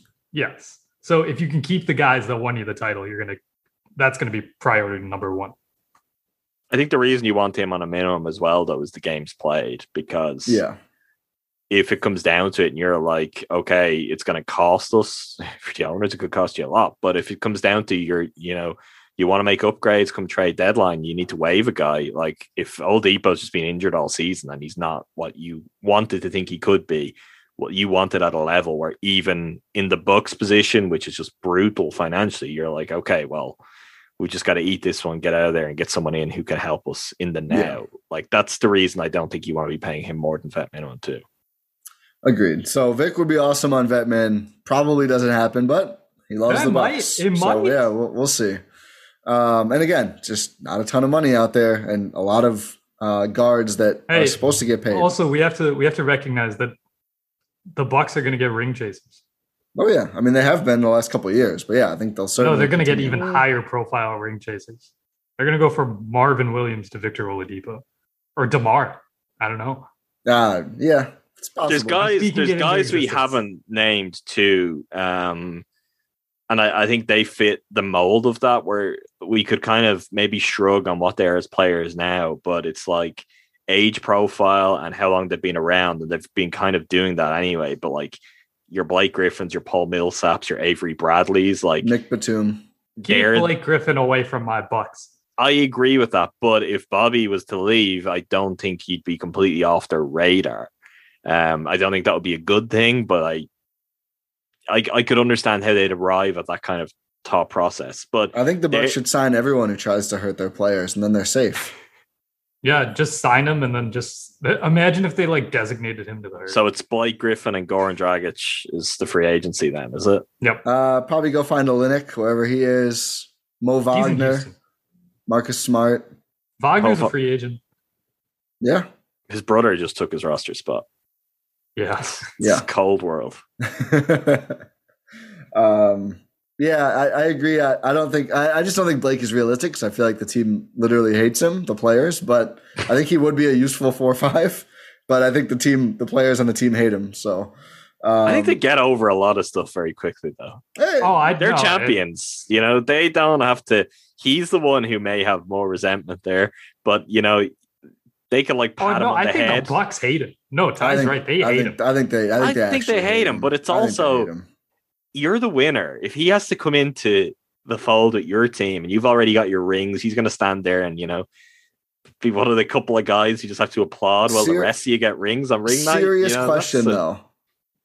Would you not, does he not seem like a player they would not go for because of the certain type of personality the Bucks go for? I don't think Blake is a bad guy. I think he's an a-hole and their whole team rule is no a-holes. Yeah. I'm not sure. I think push over Giannis and step over him. Yeah, but multiple times. But I'm talking about there's one very notable incident. I'm talking within his own locker room, and there was one very notable incident where he punched the trainer guy in the face. In LA. Yeah. He broke his hand punching a trainer.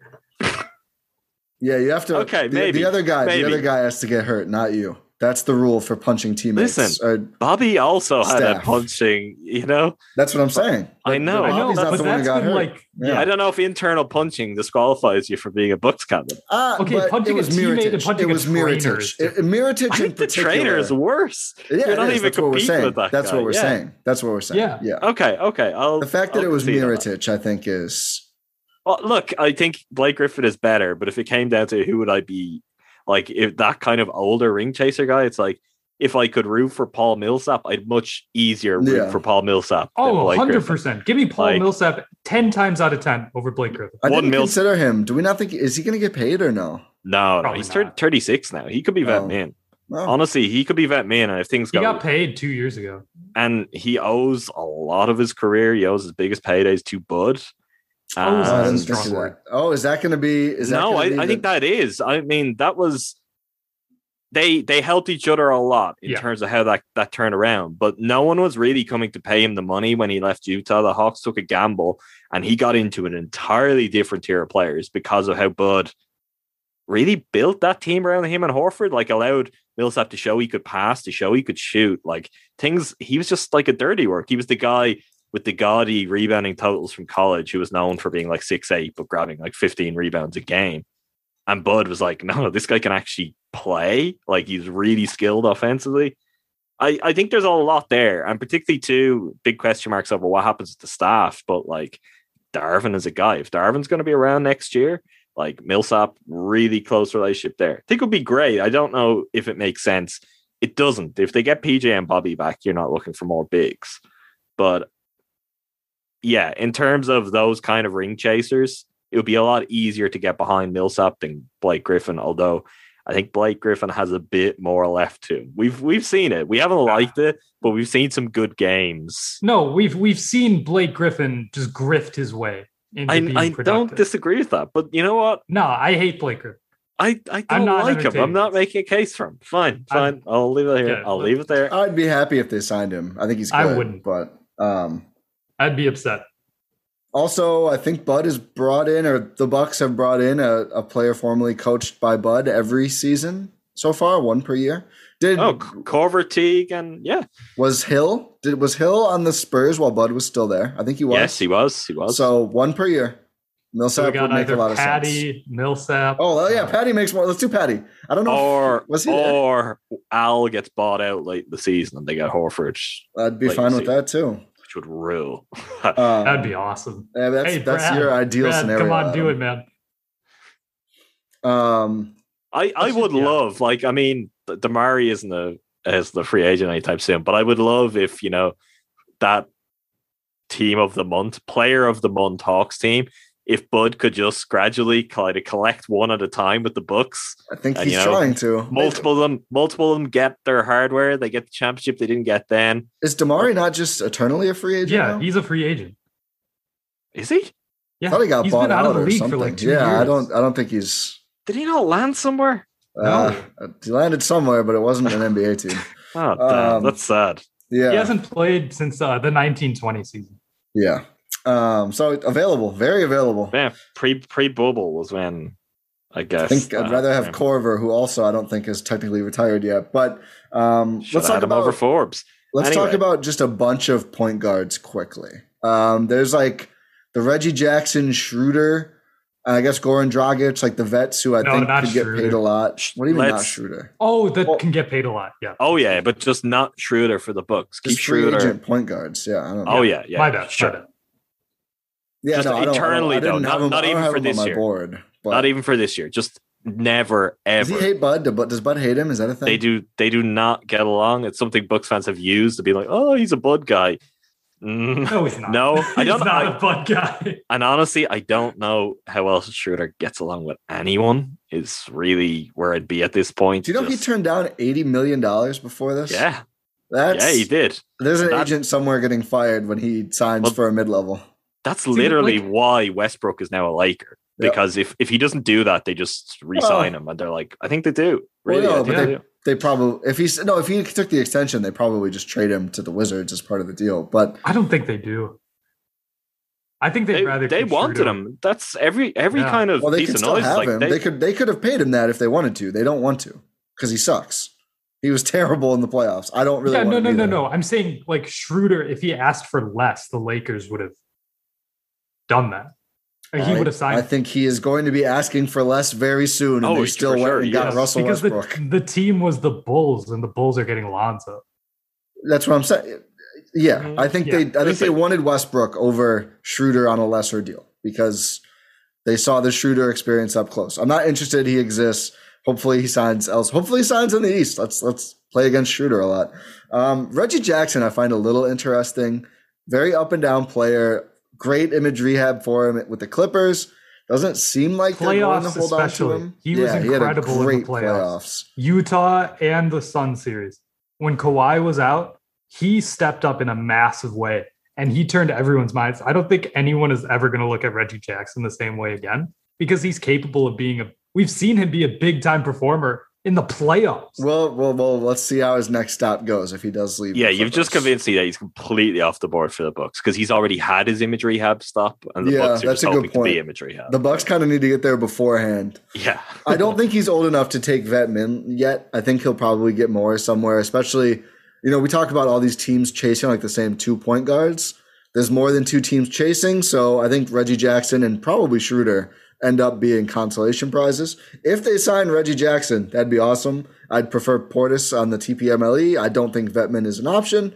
I don't love the fit either. I like players who are more useful off ball, and that's not really he kind of excelled when they ran out of other guys to do anything, like post Kawhi injury. But a good player, clearly a lot of upside. I don't think the Bucks Pistons connection would continue. Yeah, true. That's a great point. Less of a thing since Troy Weaver came in and decided to make them an actual basketball team. Houston. Yeah, now it's Houston. It's like there's the Pacers too. You know, the Bucks just did a deal with the Pacers again.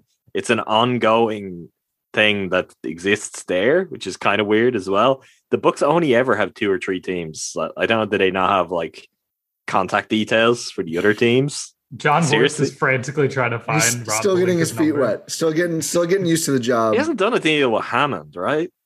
No. That's going to come at some point. The Bucks' only super lanky guy is not one they're giving up anytime soon. So Hammond has no interest. Hammond's, are you going to trade me Giannis? No thanks. Maybe they just know each other too well.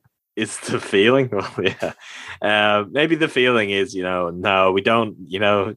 Hammond knows Horst too well, and vice versa. They won't be able to play their games. Yeah. The last older point guard, Dragic. Speaking of Houston and the Bucks connection, although it's been a while. Oh yeah.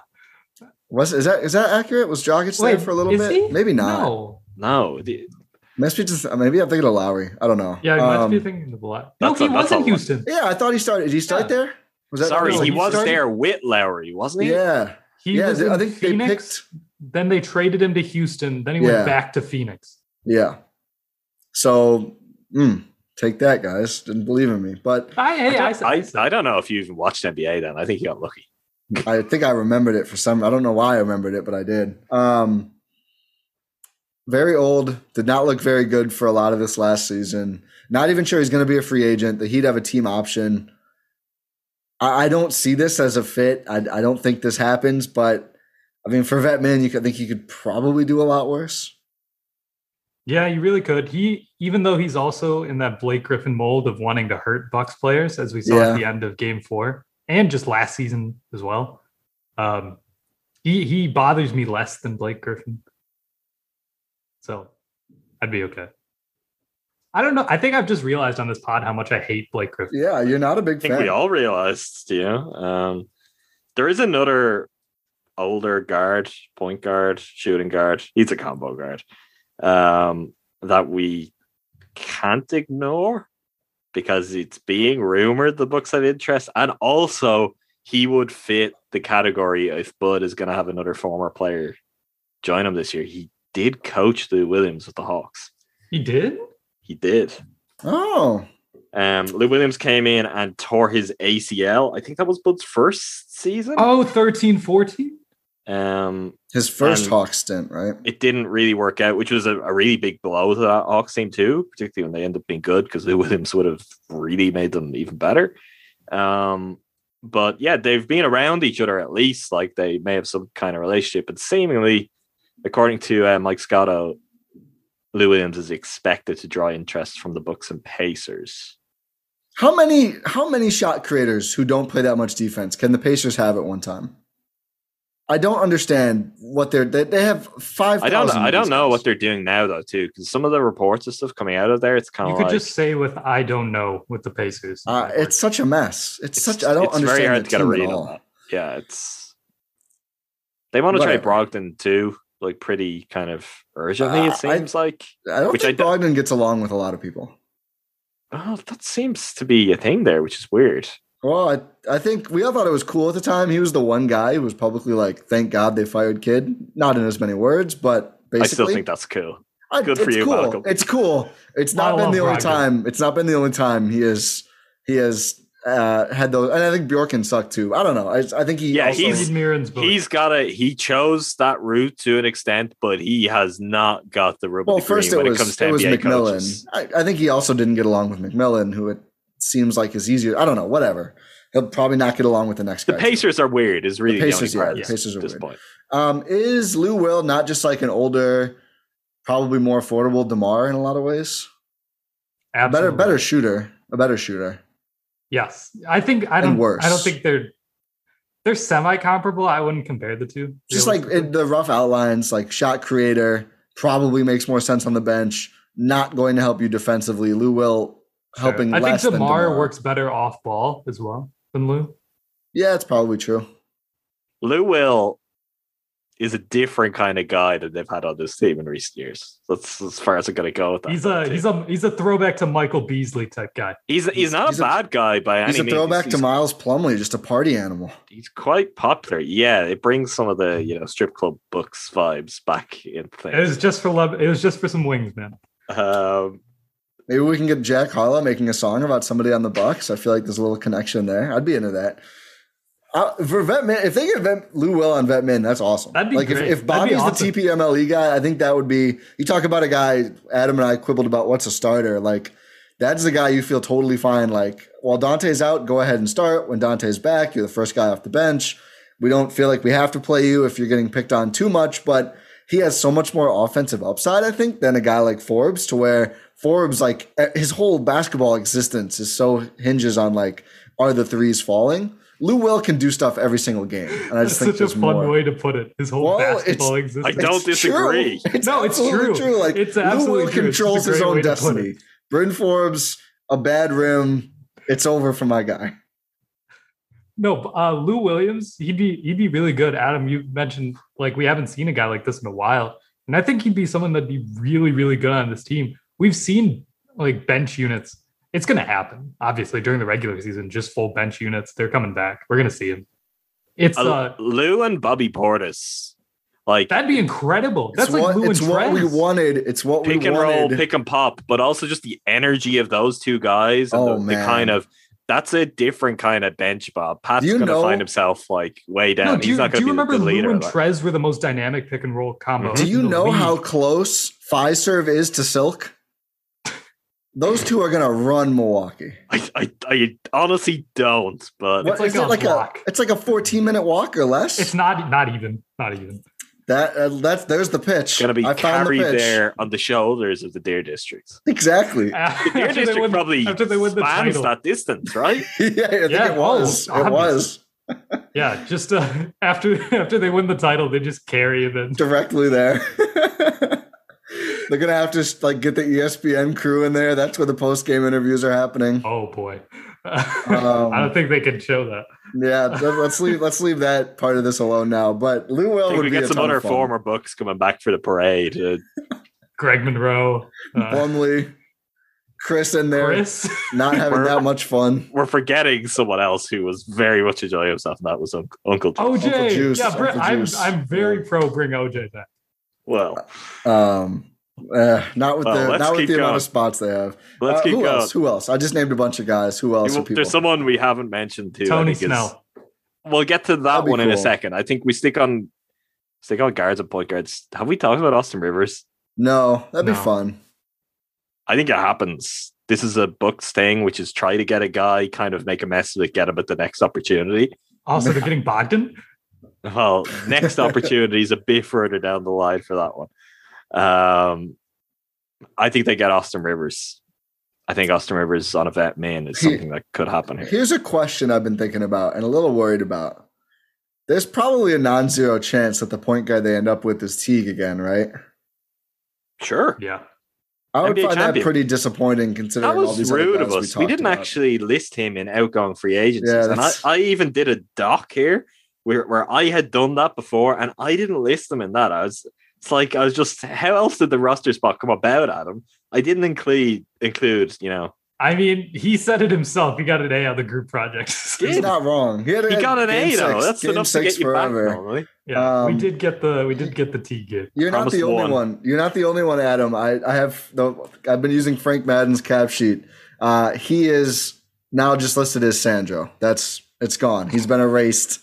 The 56th or 54th overall pick has been slotted into the Teague spot. I think there's a chance he stays. Austin Rivers made me think about it because, of course, those two were available and they ended up with Teague. There's a chance it's just Teague again, which is very underwhelming and fans would be very upset. I don't think it's going to happen. There's a chance. We talked about running back, baby. You know the toughest thing about pretty Teague. Sizable upgrade. The toughest thing for Teague and about how we perceived him and everything throughout this is he signed so late in the season that he never really got to have like a long regular season run where the stakes are lower and he could go and play and he would have some better moments, some good games. He did that in Boston and they hated him so much. Boston is Boston, Oh, right? Boston. You know, different kind of place. That is fair. What was his quote? He went from the outhouse to the Outhouse penthouse. to the penthouse, right? So Teague's had a strong parade and celebration period. Yes. He's gained some fandom he's back. climbed the rankings. He'll be immortalized forever. He might get a statue if he just keeps saying stuff like that. But You're on the me retiring jerseys level no, of I'm not ease saying for he granting should. things. I'm not saying First he should get a statue that the statue. Bucks ever put up is of Jeff Teague. with a little text bubble. Listen, we'll get to statues. I'm not Ty. I'm not being flippant with that. If he keeps saying stuff about the Celtics like that, I think he's improving his chances. But if they did bring him back, there's probably a part of the regular season where it doesn't hurt as much and he's be part of a championship winning team. The problem is that we then get back to the playoffs and we have the same. He can't do it. You can't throw one game. It's not. They need like 20. So I'd much rather have Austin Rivers. 17. Austin 17 Rivers, games. who had a very strong playoffs with the Nuggets. And it's just like, I think better than a lot of people think. Like, I think he's really good. In his prime, I think he was really good. I think he's a little bit past it now, but because people thought he was a scrub when he was quite good, I think now he's good.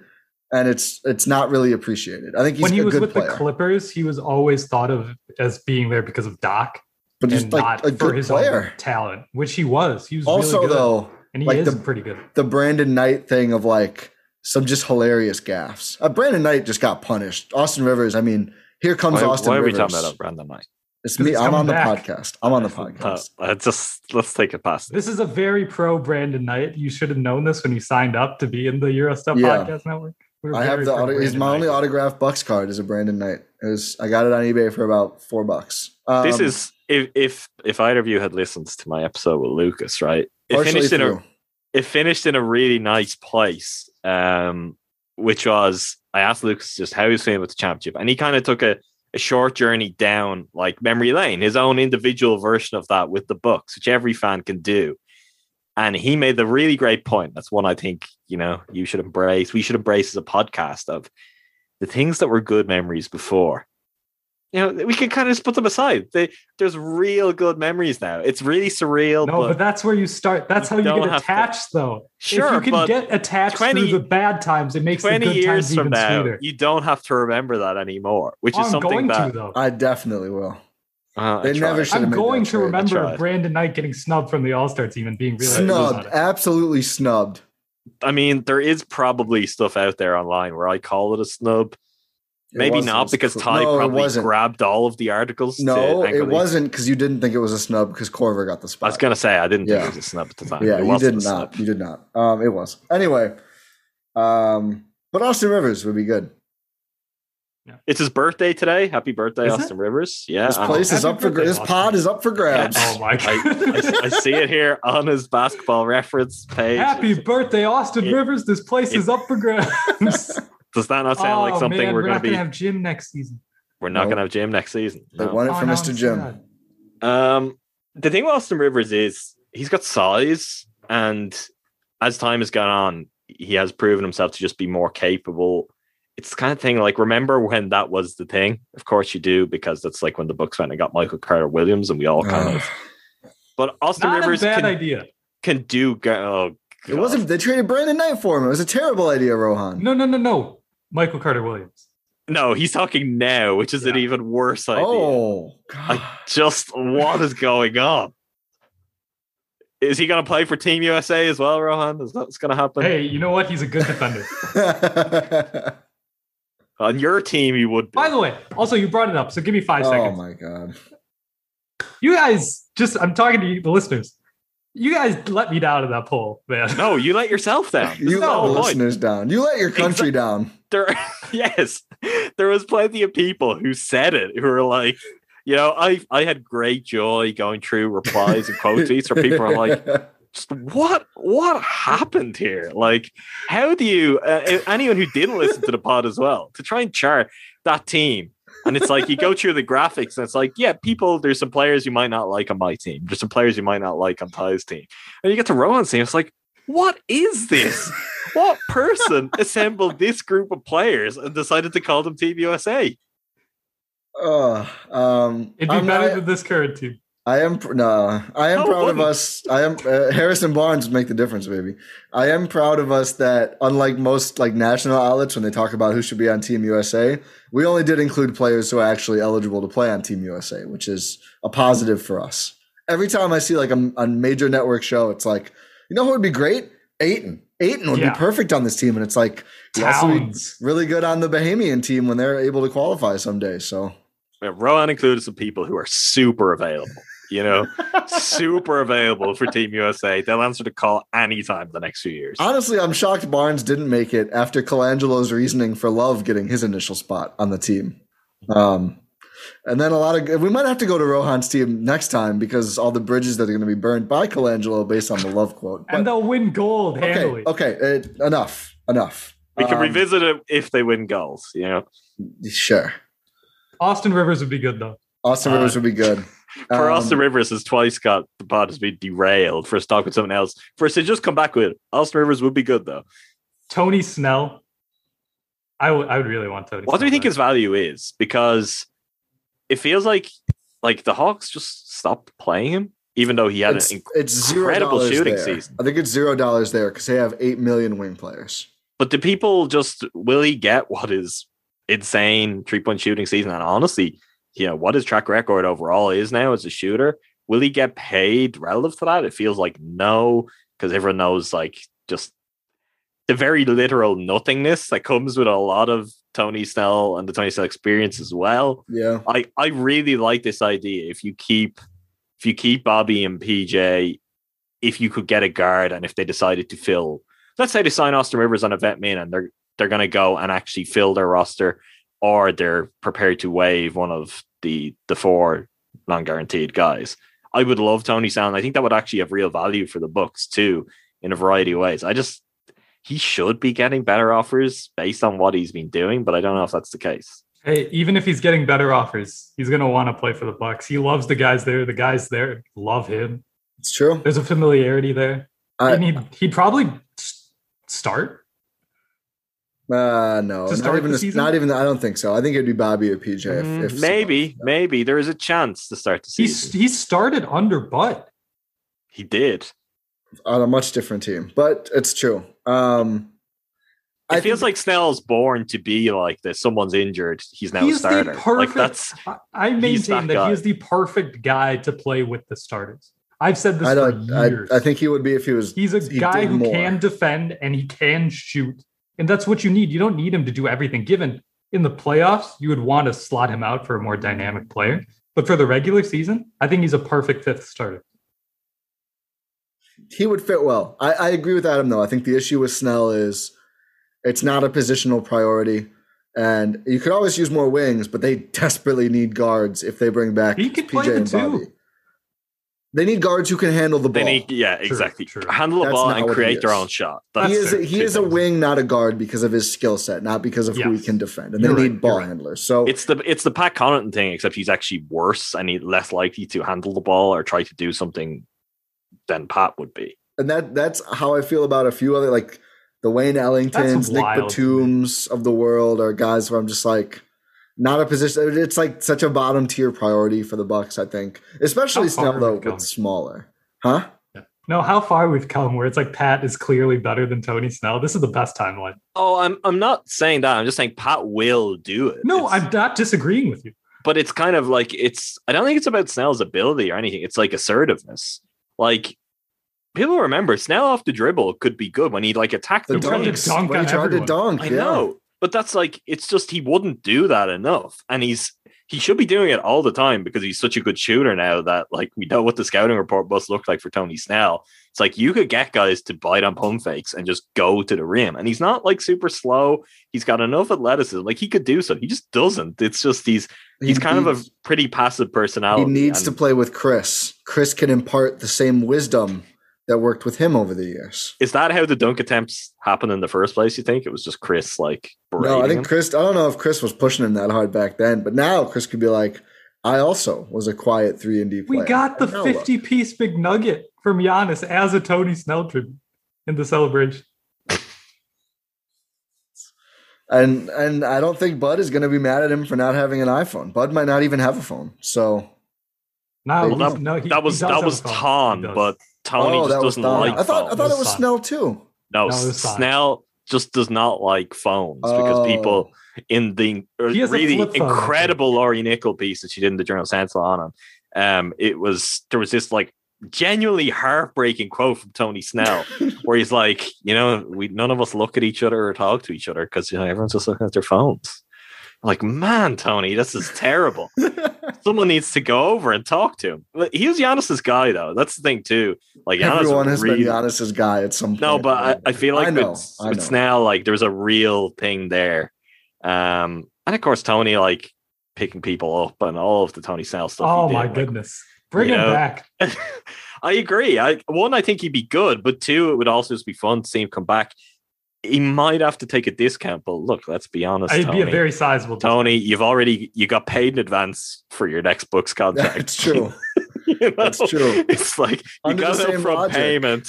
It's time to put in some more time. It's the Miles opposite Plumlee. of the PJ. Miles Plumlee coming Oh back my too. goodness. That contract got traded way more times than I thought it could be. And no contract is untradeable.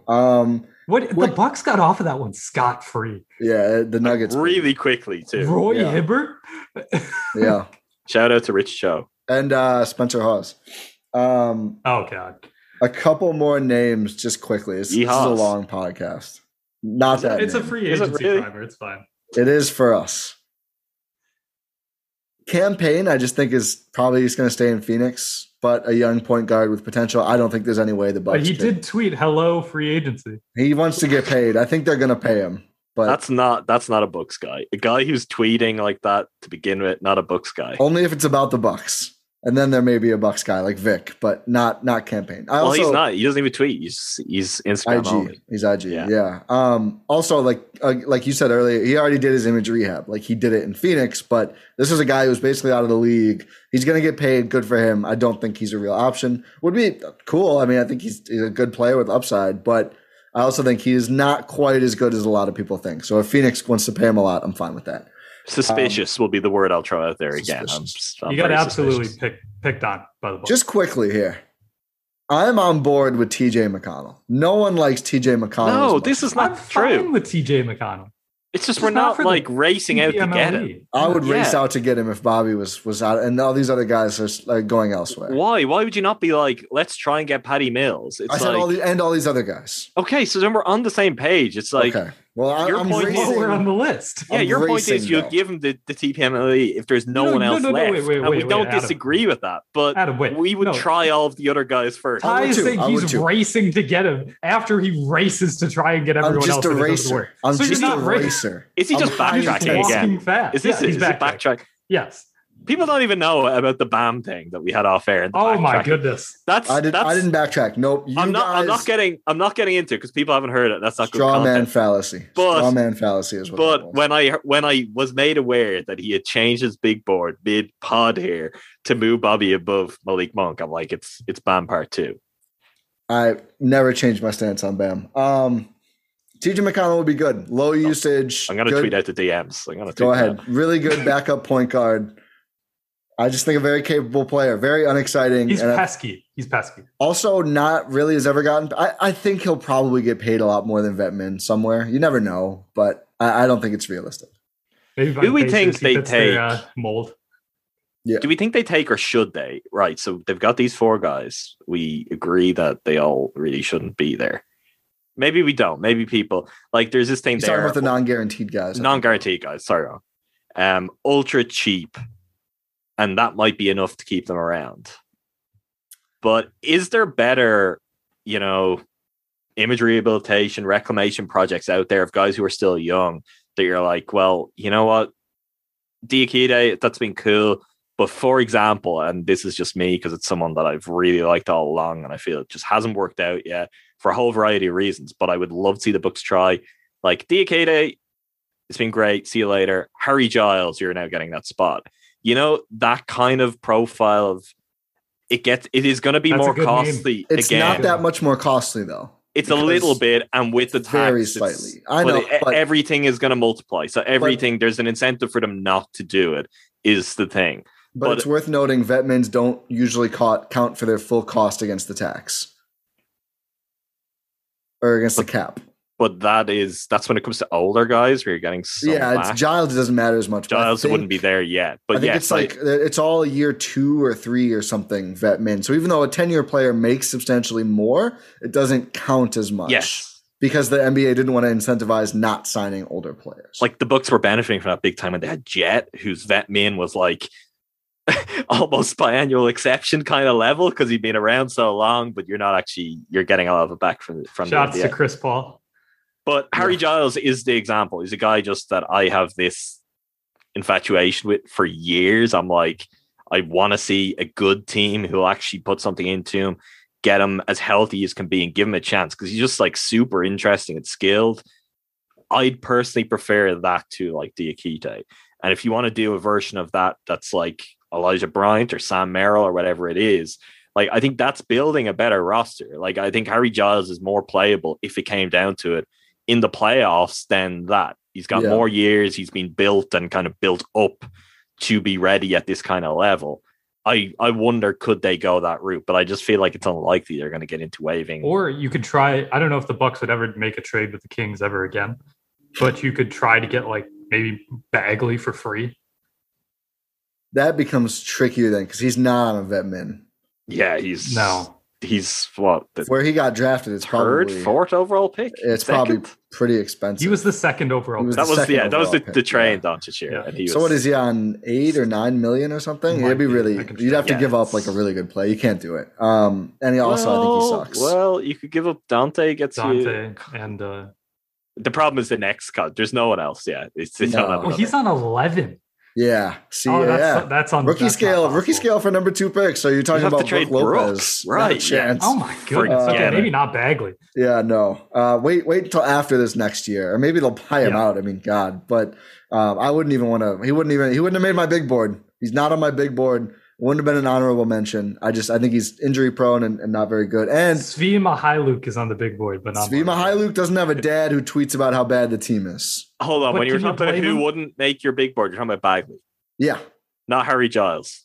No, Harry Giles. He wasn't on your big board, but I'm not focused on bigs. I'm not focused on bigs, is why. But my only point is like Diakite is kind of a big in spirit, at least. Yeah, theoretically, he is tall. Supposed to be a big. So, do you think there's any possibility? Are there other names that would fit that kind of mold where you're like, hey, you could get this guy who's 24, 25, Sam Merrill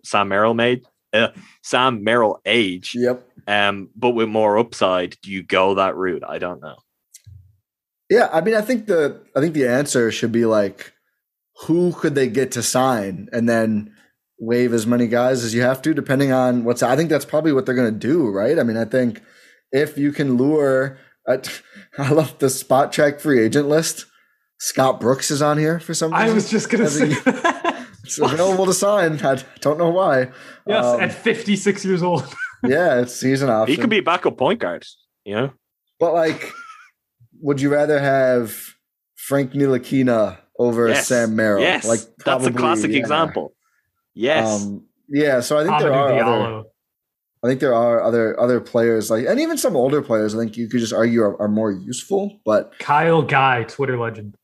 Pass on that one. But yeah, I mean, I do think there's not a ton. I just think it's hard to find the young guys. Oh, what would be a really good one? No, I'm out on him. But Josh Hart, who was on my big board. Josh Hart would be an awesome. I think he's got a weird game. I don't think it's like appealing to a lot of people, but I just think a good, useful player. I think he's a better shooter than he's shown, and just like big shooting years to come. He could be a guy who matures into someone who's really steady. Do you think you could get Josh Hart that cheap though? I don't think so. No. Jakar Sampson, I think you could get from Min. I like him a lot. I think there's upside there as just a wing. Here's Giles. Sterling Brown, I wouldn't be opposed to giving another shot. Again, it's just like, I think he showed some stuff in Houston. I probably don't think you can get him, but he's been rumored with other teams now. But yeah, I think there's a lot of guys on this list who it's like, I wouldn't mind giving that guy. I mean, David Nwaba. I've always he fits Larry Giles well. I've been like, I think he can play. He's like 28. He's not as young. I And actually, Marcus Cousins. no. I like Bonga. I think Bonga could be. Oh, a useful Isak Bonga player. would be great. He just got renounced. So yeah, I think there's some players. We'll see who has interest in the Bucks and everything. Again, it's a little bit more expensive if they want to go that route to open up more spots, but they do have the flexibility. The Bucks are in a position where they could go a few different ways, just depending on how the board shakes out to them.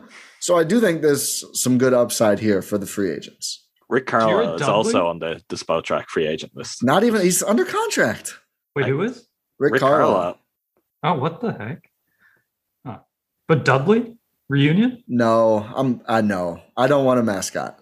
Sorry, Jared Dudley, but he can't play anymore. He I cannot play agree. anymore. If you're This if they're man is if a we're doing bona if we're doing reunions, like Give me there's some- Tony guys. Snell. Tony Snell is the guy. Tony Snell's the most playable, but there's also for sentimental reasons. There's guys I'd more, or for entertainment reasons, I'd more like to see come back. Like I shouldn't even say it. I'll get Bucks heat. No, say it, say it, Society. say it, say it. Yeah, say it. It's Ursan.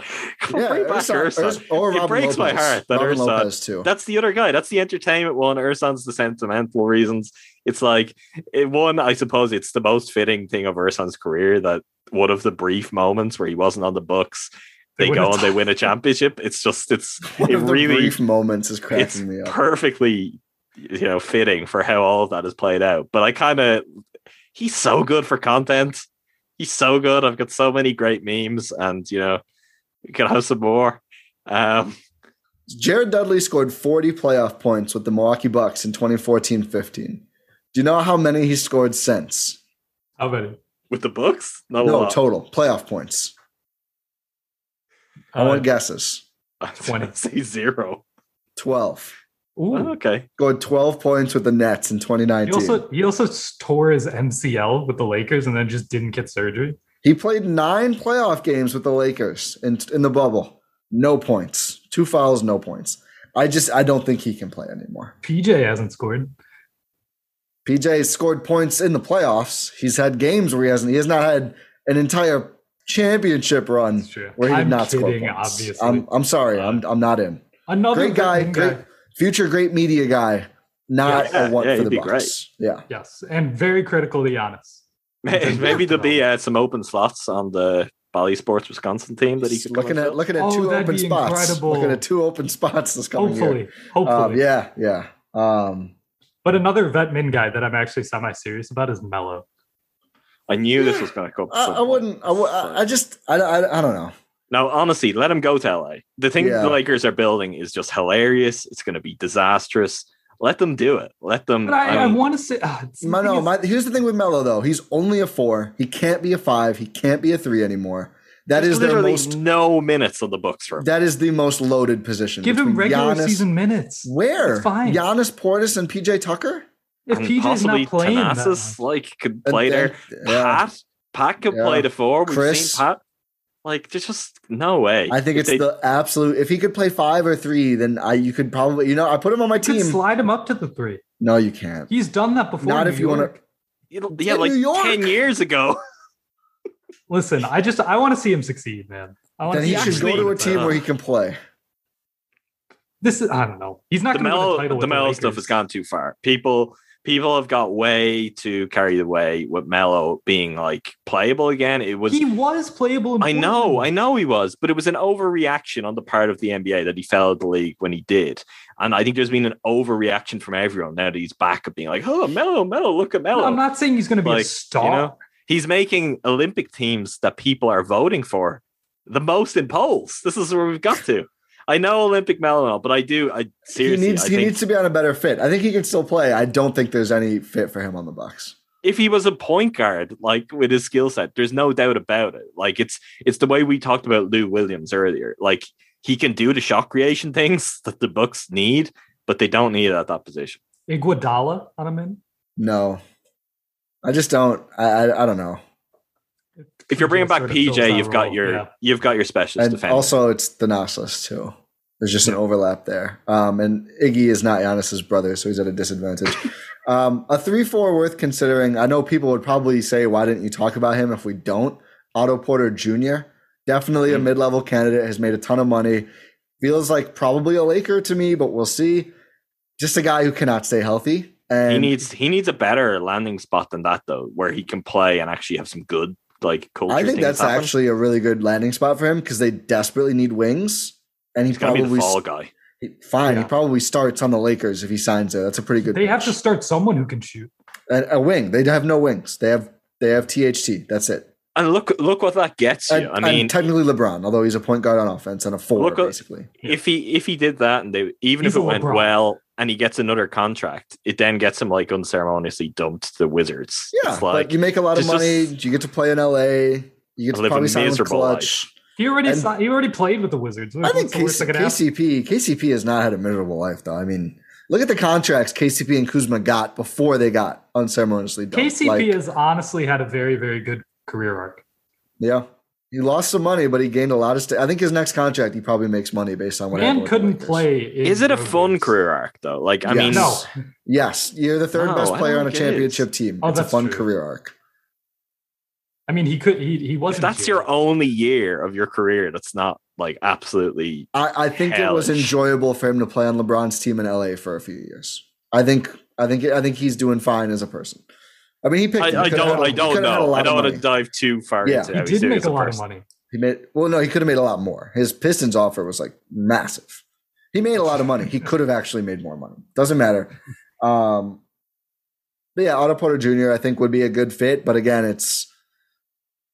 he's a good player if he can stay healthy. He's quite good. I mean, his stats are better than I remember. Not a very good positional fit. I don't think it's as easy to carve out a role for him. I don't know. I mean, if they signed him, I'd be happy. I think there's no way they get him for vet min, though. And if Portis is coming back, that's all they really have to offer. Okay. And a few other just wings. Sorry, Adam. That can just sort of fill that role of maybe not a super good ball handler, but that Tony Snell role. Wayne Ellington, Wes Matthews, Alec Burks. Yeah, those type of guys. If they got Burks on a minimum, I'll do. I was gonna say a backflip. There's just no way. I'll do a mental backflip. No, that isn't. I was hoping you'd give us something that's good for content. It's you set up one way. Even if you stick with backflip, if they sign Burks on a minimum, can you record yourself trying to do a backflip? No, because I could die. No, you won't die. I'm not convinced. I'm not convinced you're actually going to get off your feet enough for it to be dangerous. No, I think it could be even more dangerous. I think you're literally just going to fall backwards. So if you do it on some that can be dangerous carpet, too. Yeah, but let's clear an area a mat or outside the grass. It will be fine. Well, I'm hedging my bets because it's possible, although very, very unlikely. Come on, just say you'll try. Fine. Great. If they sign Alec Burks for a vet minimum, I will attempt a backflip. Alec Burks, come on down. Recorded on Twitter. Sure. Okay. Not live. No. Not live. There's one other player that I just think could end up and he kind of fits that mix. It's Avery Bradley. I think it's not impossible. It's fine. I mean, it would improve some of your depth options if you got him as a minimum. He's not the defender he once was. He's not the ball handler, but he can defend, pass, and shoot, and you would get some good games. Is that kind of the same as Danny Green, who also is a free agent? Yeah, although Danny Green is just more of a wing. Yeah. I think Bradley's ability to be a guard, I think, is just more valuable and creates more room for him with the Bucks. Both of them are kind of in the Wes Matthews group of they're just not going to do that much, but they're generally helpful. I don't think any of us would hate. I don't think it's what they need desperately. But if the Bucks sign Danny Green, I don't think any of us are going to be here oh, this is terrible. It's okay. I've called him really bad for the last few years, but because they have no money to spend on him, I wouldn't hate the move. I don't think he's really bad. He I misses think he could every big shot. I call him really bad as opposed. Yeah, he would. He's like an NBA champion Milwaukee Buck. He's the opposite to the rep. Connaughton. As opposed to the rep he has. I think he's not as good as people think. I don't think he's a bad player. I mean, he's old now. So the things that used to actually go unnoticed by people, but were actually part of him being really good, like his defense and particularly his off-ball defense, that's not really there anymore. But I still think if they signed Danny Green, I'd be like, okay, Danny Green can play. The Bucks have signed worse than that, may yet sign worse than that in the next few days. Fair. That's a great, I think, note to end on. It could be a lot worse than the players we talked about. Yeah. So free agency, as you're listening to this, if you're listening to this as it drops, starts tomorrow, Monday, at 5 Central, if I've read my information correctly. It's going to be interesting. The first deal to drop might be Thanasis. Yeah. It could be Bobby, the way things are shaping up. Yeah, there might be Bobby. So hopefully, I want to see Thanasis back. I don't know. So our quick, I think, mostly agreed upon blueprint so far for what we think the Bucks will do and what we'd pretty much like to see. Retain PJ, retain Thanasis, retain Bobby. Focus most of your vet min energy on a guard of some sort. Find a guard, and then if you can, free up some more roster spots with the non-guaranteed guys to add, more redemption players. Explore what you can get. If you've got shots. guys who are willing to come, then see you later. That's the overview. Bryant. That's the 1,000 feet overview. It's Merrill. I want to see it. I want to see Elijah Bryant. I think Elijah Bryant. I like him. I'm I think intrigued by him. I think he's good, but so should we agree that it's probably Diakite? Let's rank them. Let's all rank them quick. Most to least likely to get cut. War, I think, is obviously going to all be all of our number ones. For me, then. Wait. Most to least. So least likely. He's actually going to be our number 4. He's not going to be cut. He's not going to be cut. Yes, we all agree on that. Yes. For me, I think next I'll do Bryant, Diakite, Merrill is my personal list. So Merrill most likely to get cut, then Diakite, then Bryant. Then there's no way Wara gets cut. But wait, you've done this to reverse it. So you're saying most likely to be cut is Merrill. Sam Merrill. I just don't believe that. I think it should be Bryant, Merrill, Wara. Yeah, I think Bryant is most likely to be cut. I don't think it's the right decision. I think he's most likely then Diakite. I don't think Sam Merrill's getting cut. And I think he possibly should be cut. I don't know what he's the guy where I understand why you can't play him as much in his first season, but it's like, what are you taking? You can't take the slow development track with him. It's like, he's old to begin with. It's 2 years away from being 2 years away from being 29. It's really, really tough. So I don't know. It depends if they really believe in his shooting. The shooting doesn't matter on this team. We've learned this. They don't need won't shooting. hold up. It wouldn't hurt though. But it also, the thing that I think as a fan base and as an organization, we've seen a closer look at is, who is playable in the playoffs and who isn't, what kind of players are and aren't. Sam Merrill would not be playable in the playoffs. And I think he's the least likely to be, and I think he's the oldest. So that's why I have him ranked where I do. But I don't think they see it that way. I agree with you, but I don't think they see it that way. I think Diakite had a real moment in the G League bubble that matters a bit. That's true. He just hasn't done anything since then, but I think that was very. To be fair, every time he's dyed his hair blonde, his team has won the title. And Giannis has scored 50 exactly once. Something to think about. And he did, yeah.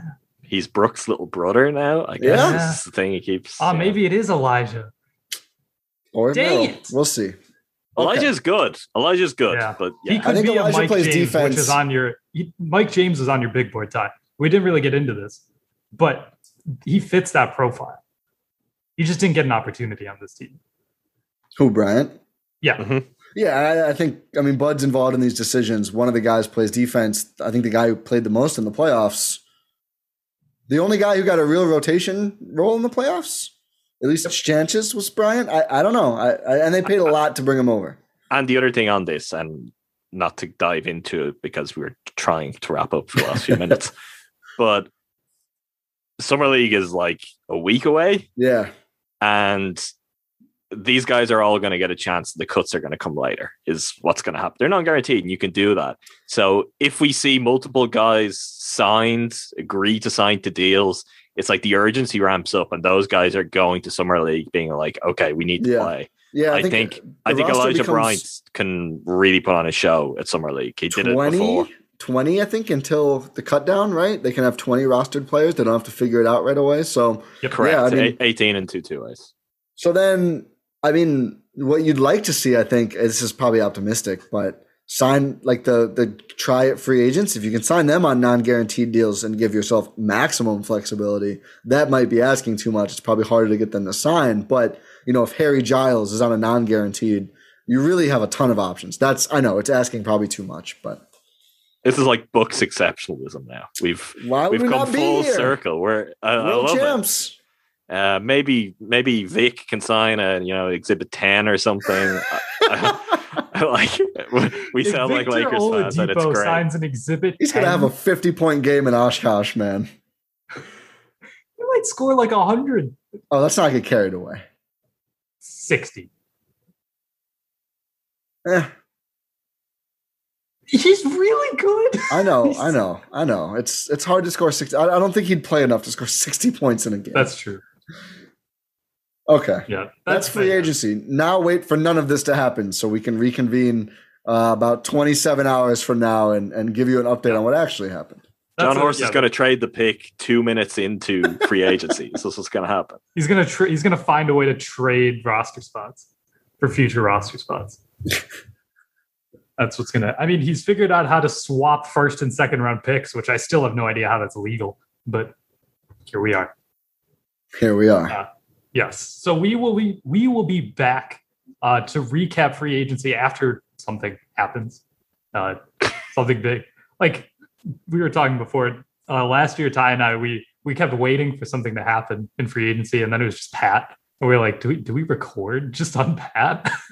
Had to record. And we hated it. Shout out to Pat. The perception of that deal, complete 180. Yes, for sure. NBA champion Pat Connaughton and his fun desk with the Peter Fagan bobblehead. But yeah, we will be back to recap the first initial days of free agency. We still got stuff to talk about. We got Olympics. We got Team USA playing Spain on Tuesday in the quarterfinals. So that'll be big. Maybe they win gold. They'd be better off with my roster. I'm doing the intro. No one interrupt me. Or the outro. Yes. Yeah. Dang it. If you want to not be interrupted, get it right. Dang it. I really messed that up. You know what everyone should do? They should leave a 5-star review on Apple. I feel like we've missed some international ones. So I found one to go back to. This is from Kevin_Jim. Best Bucks podcast out there. That's the title. I love everything about this pod and its hosts.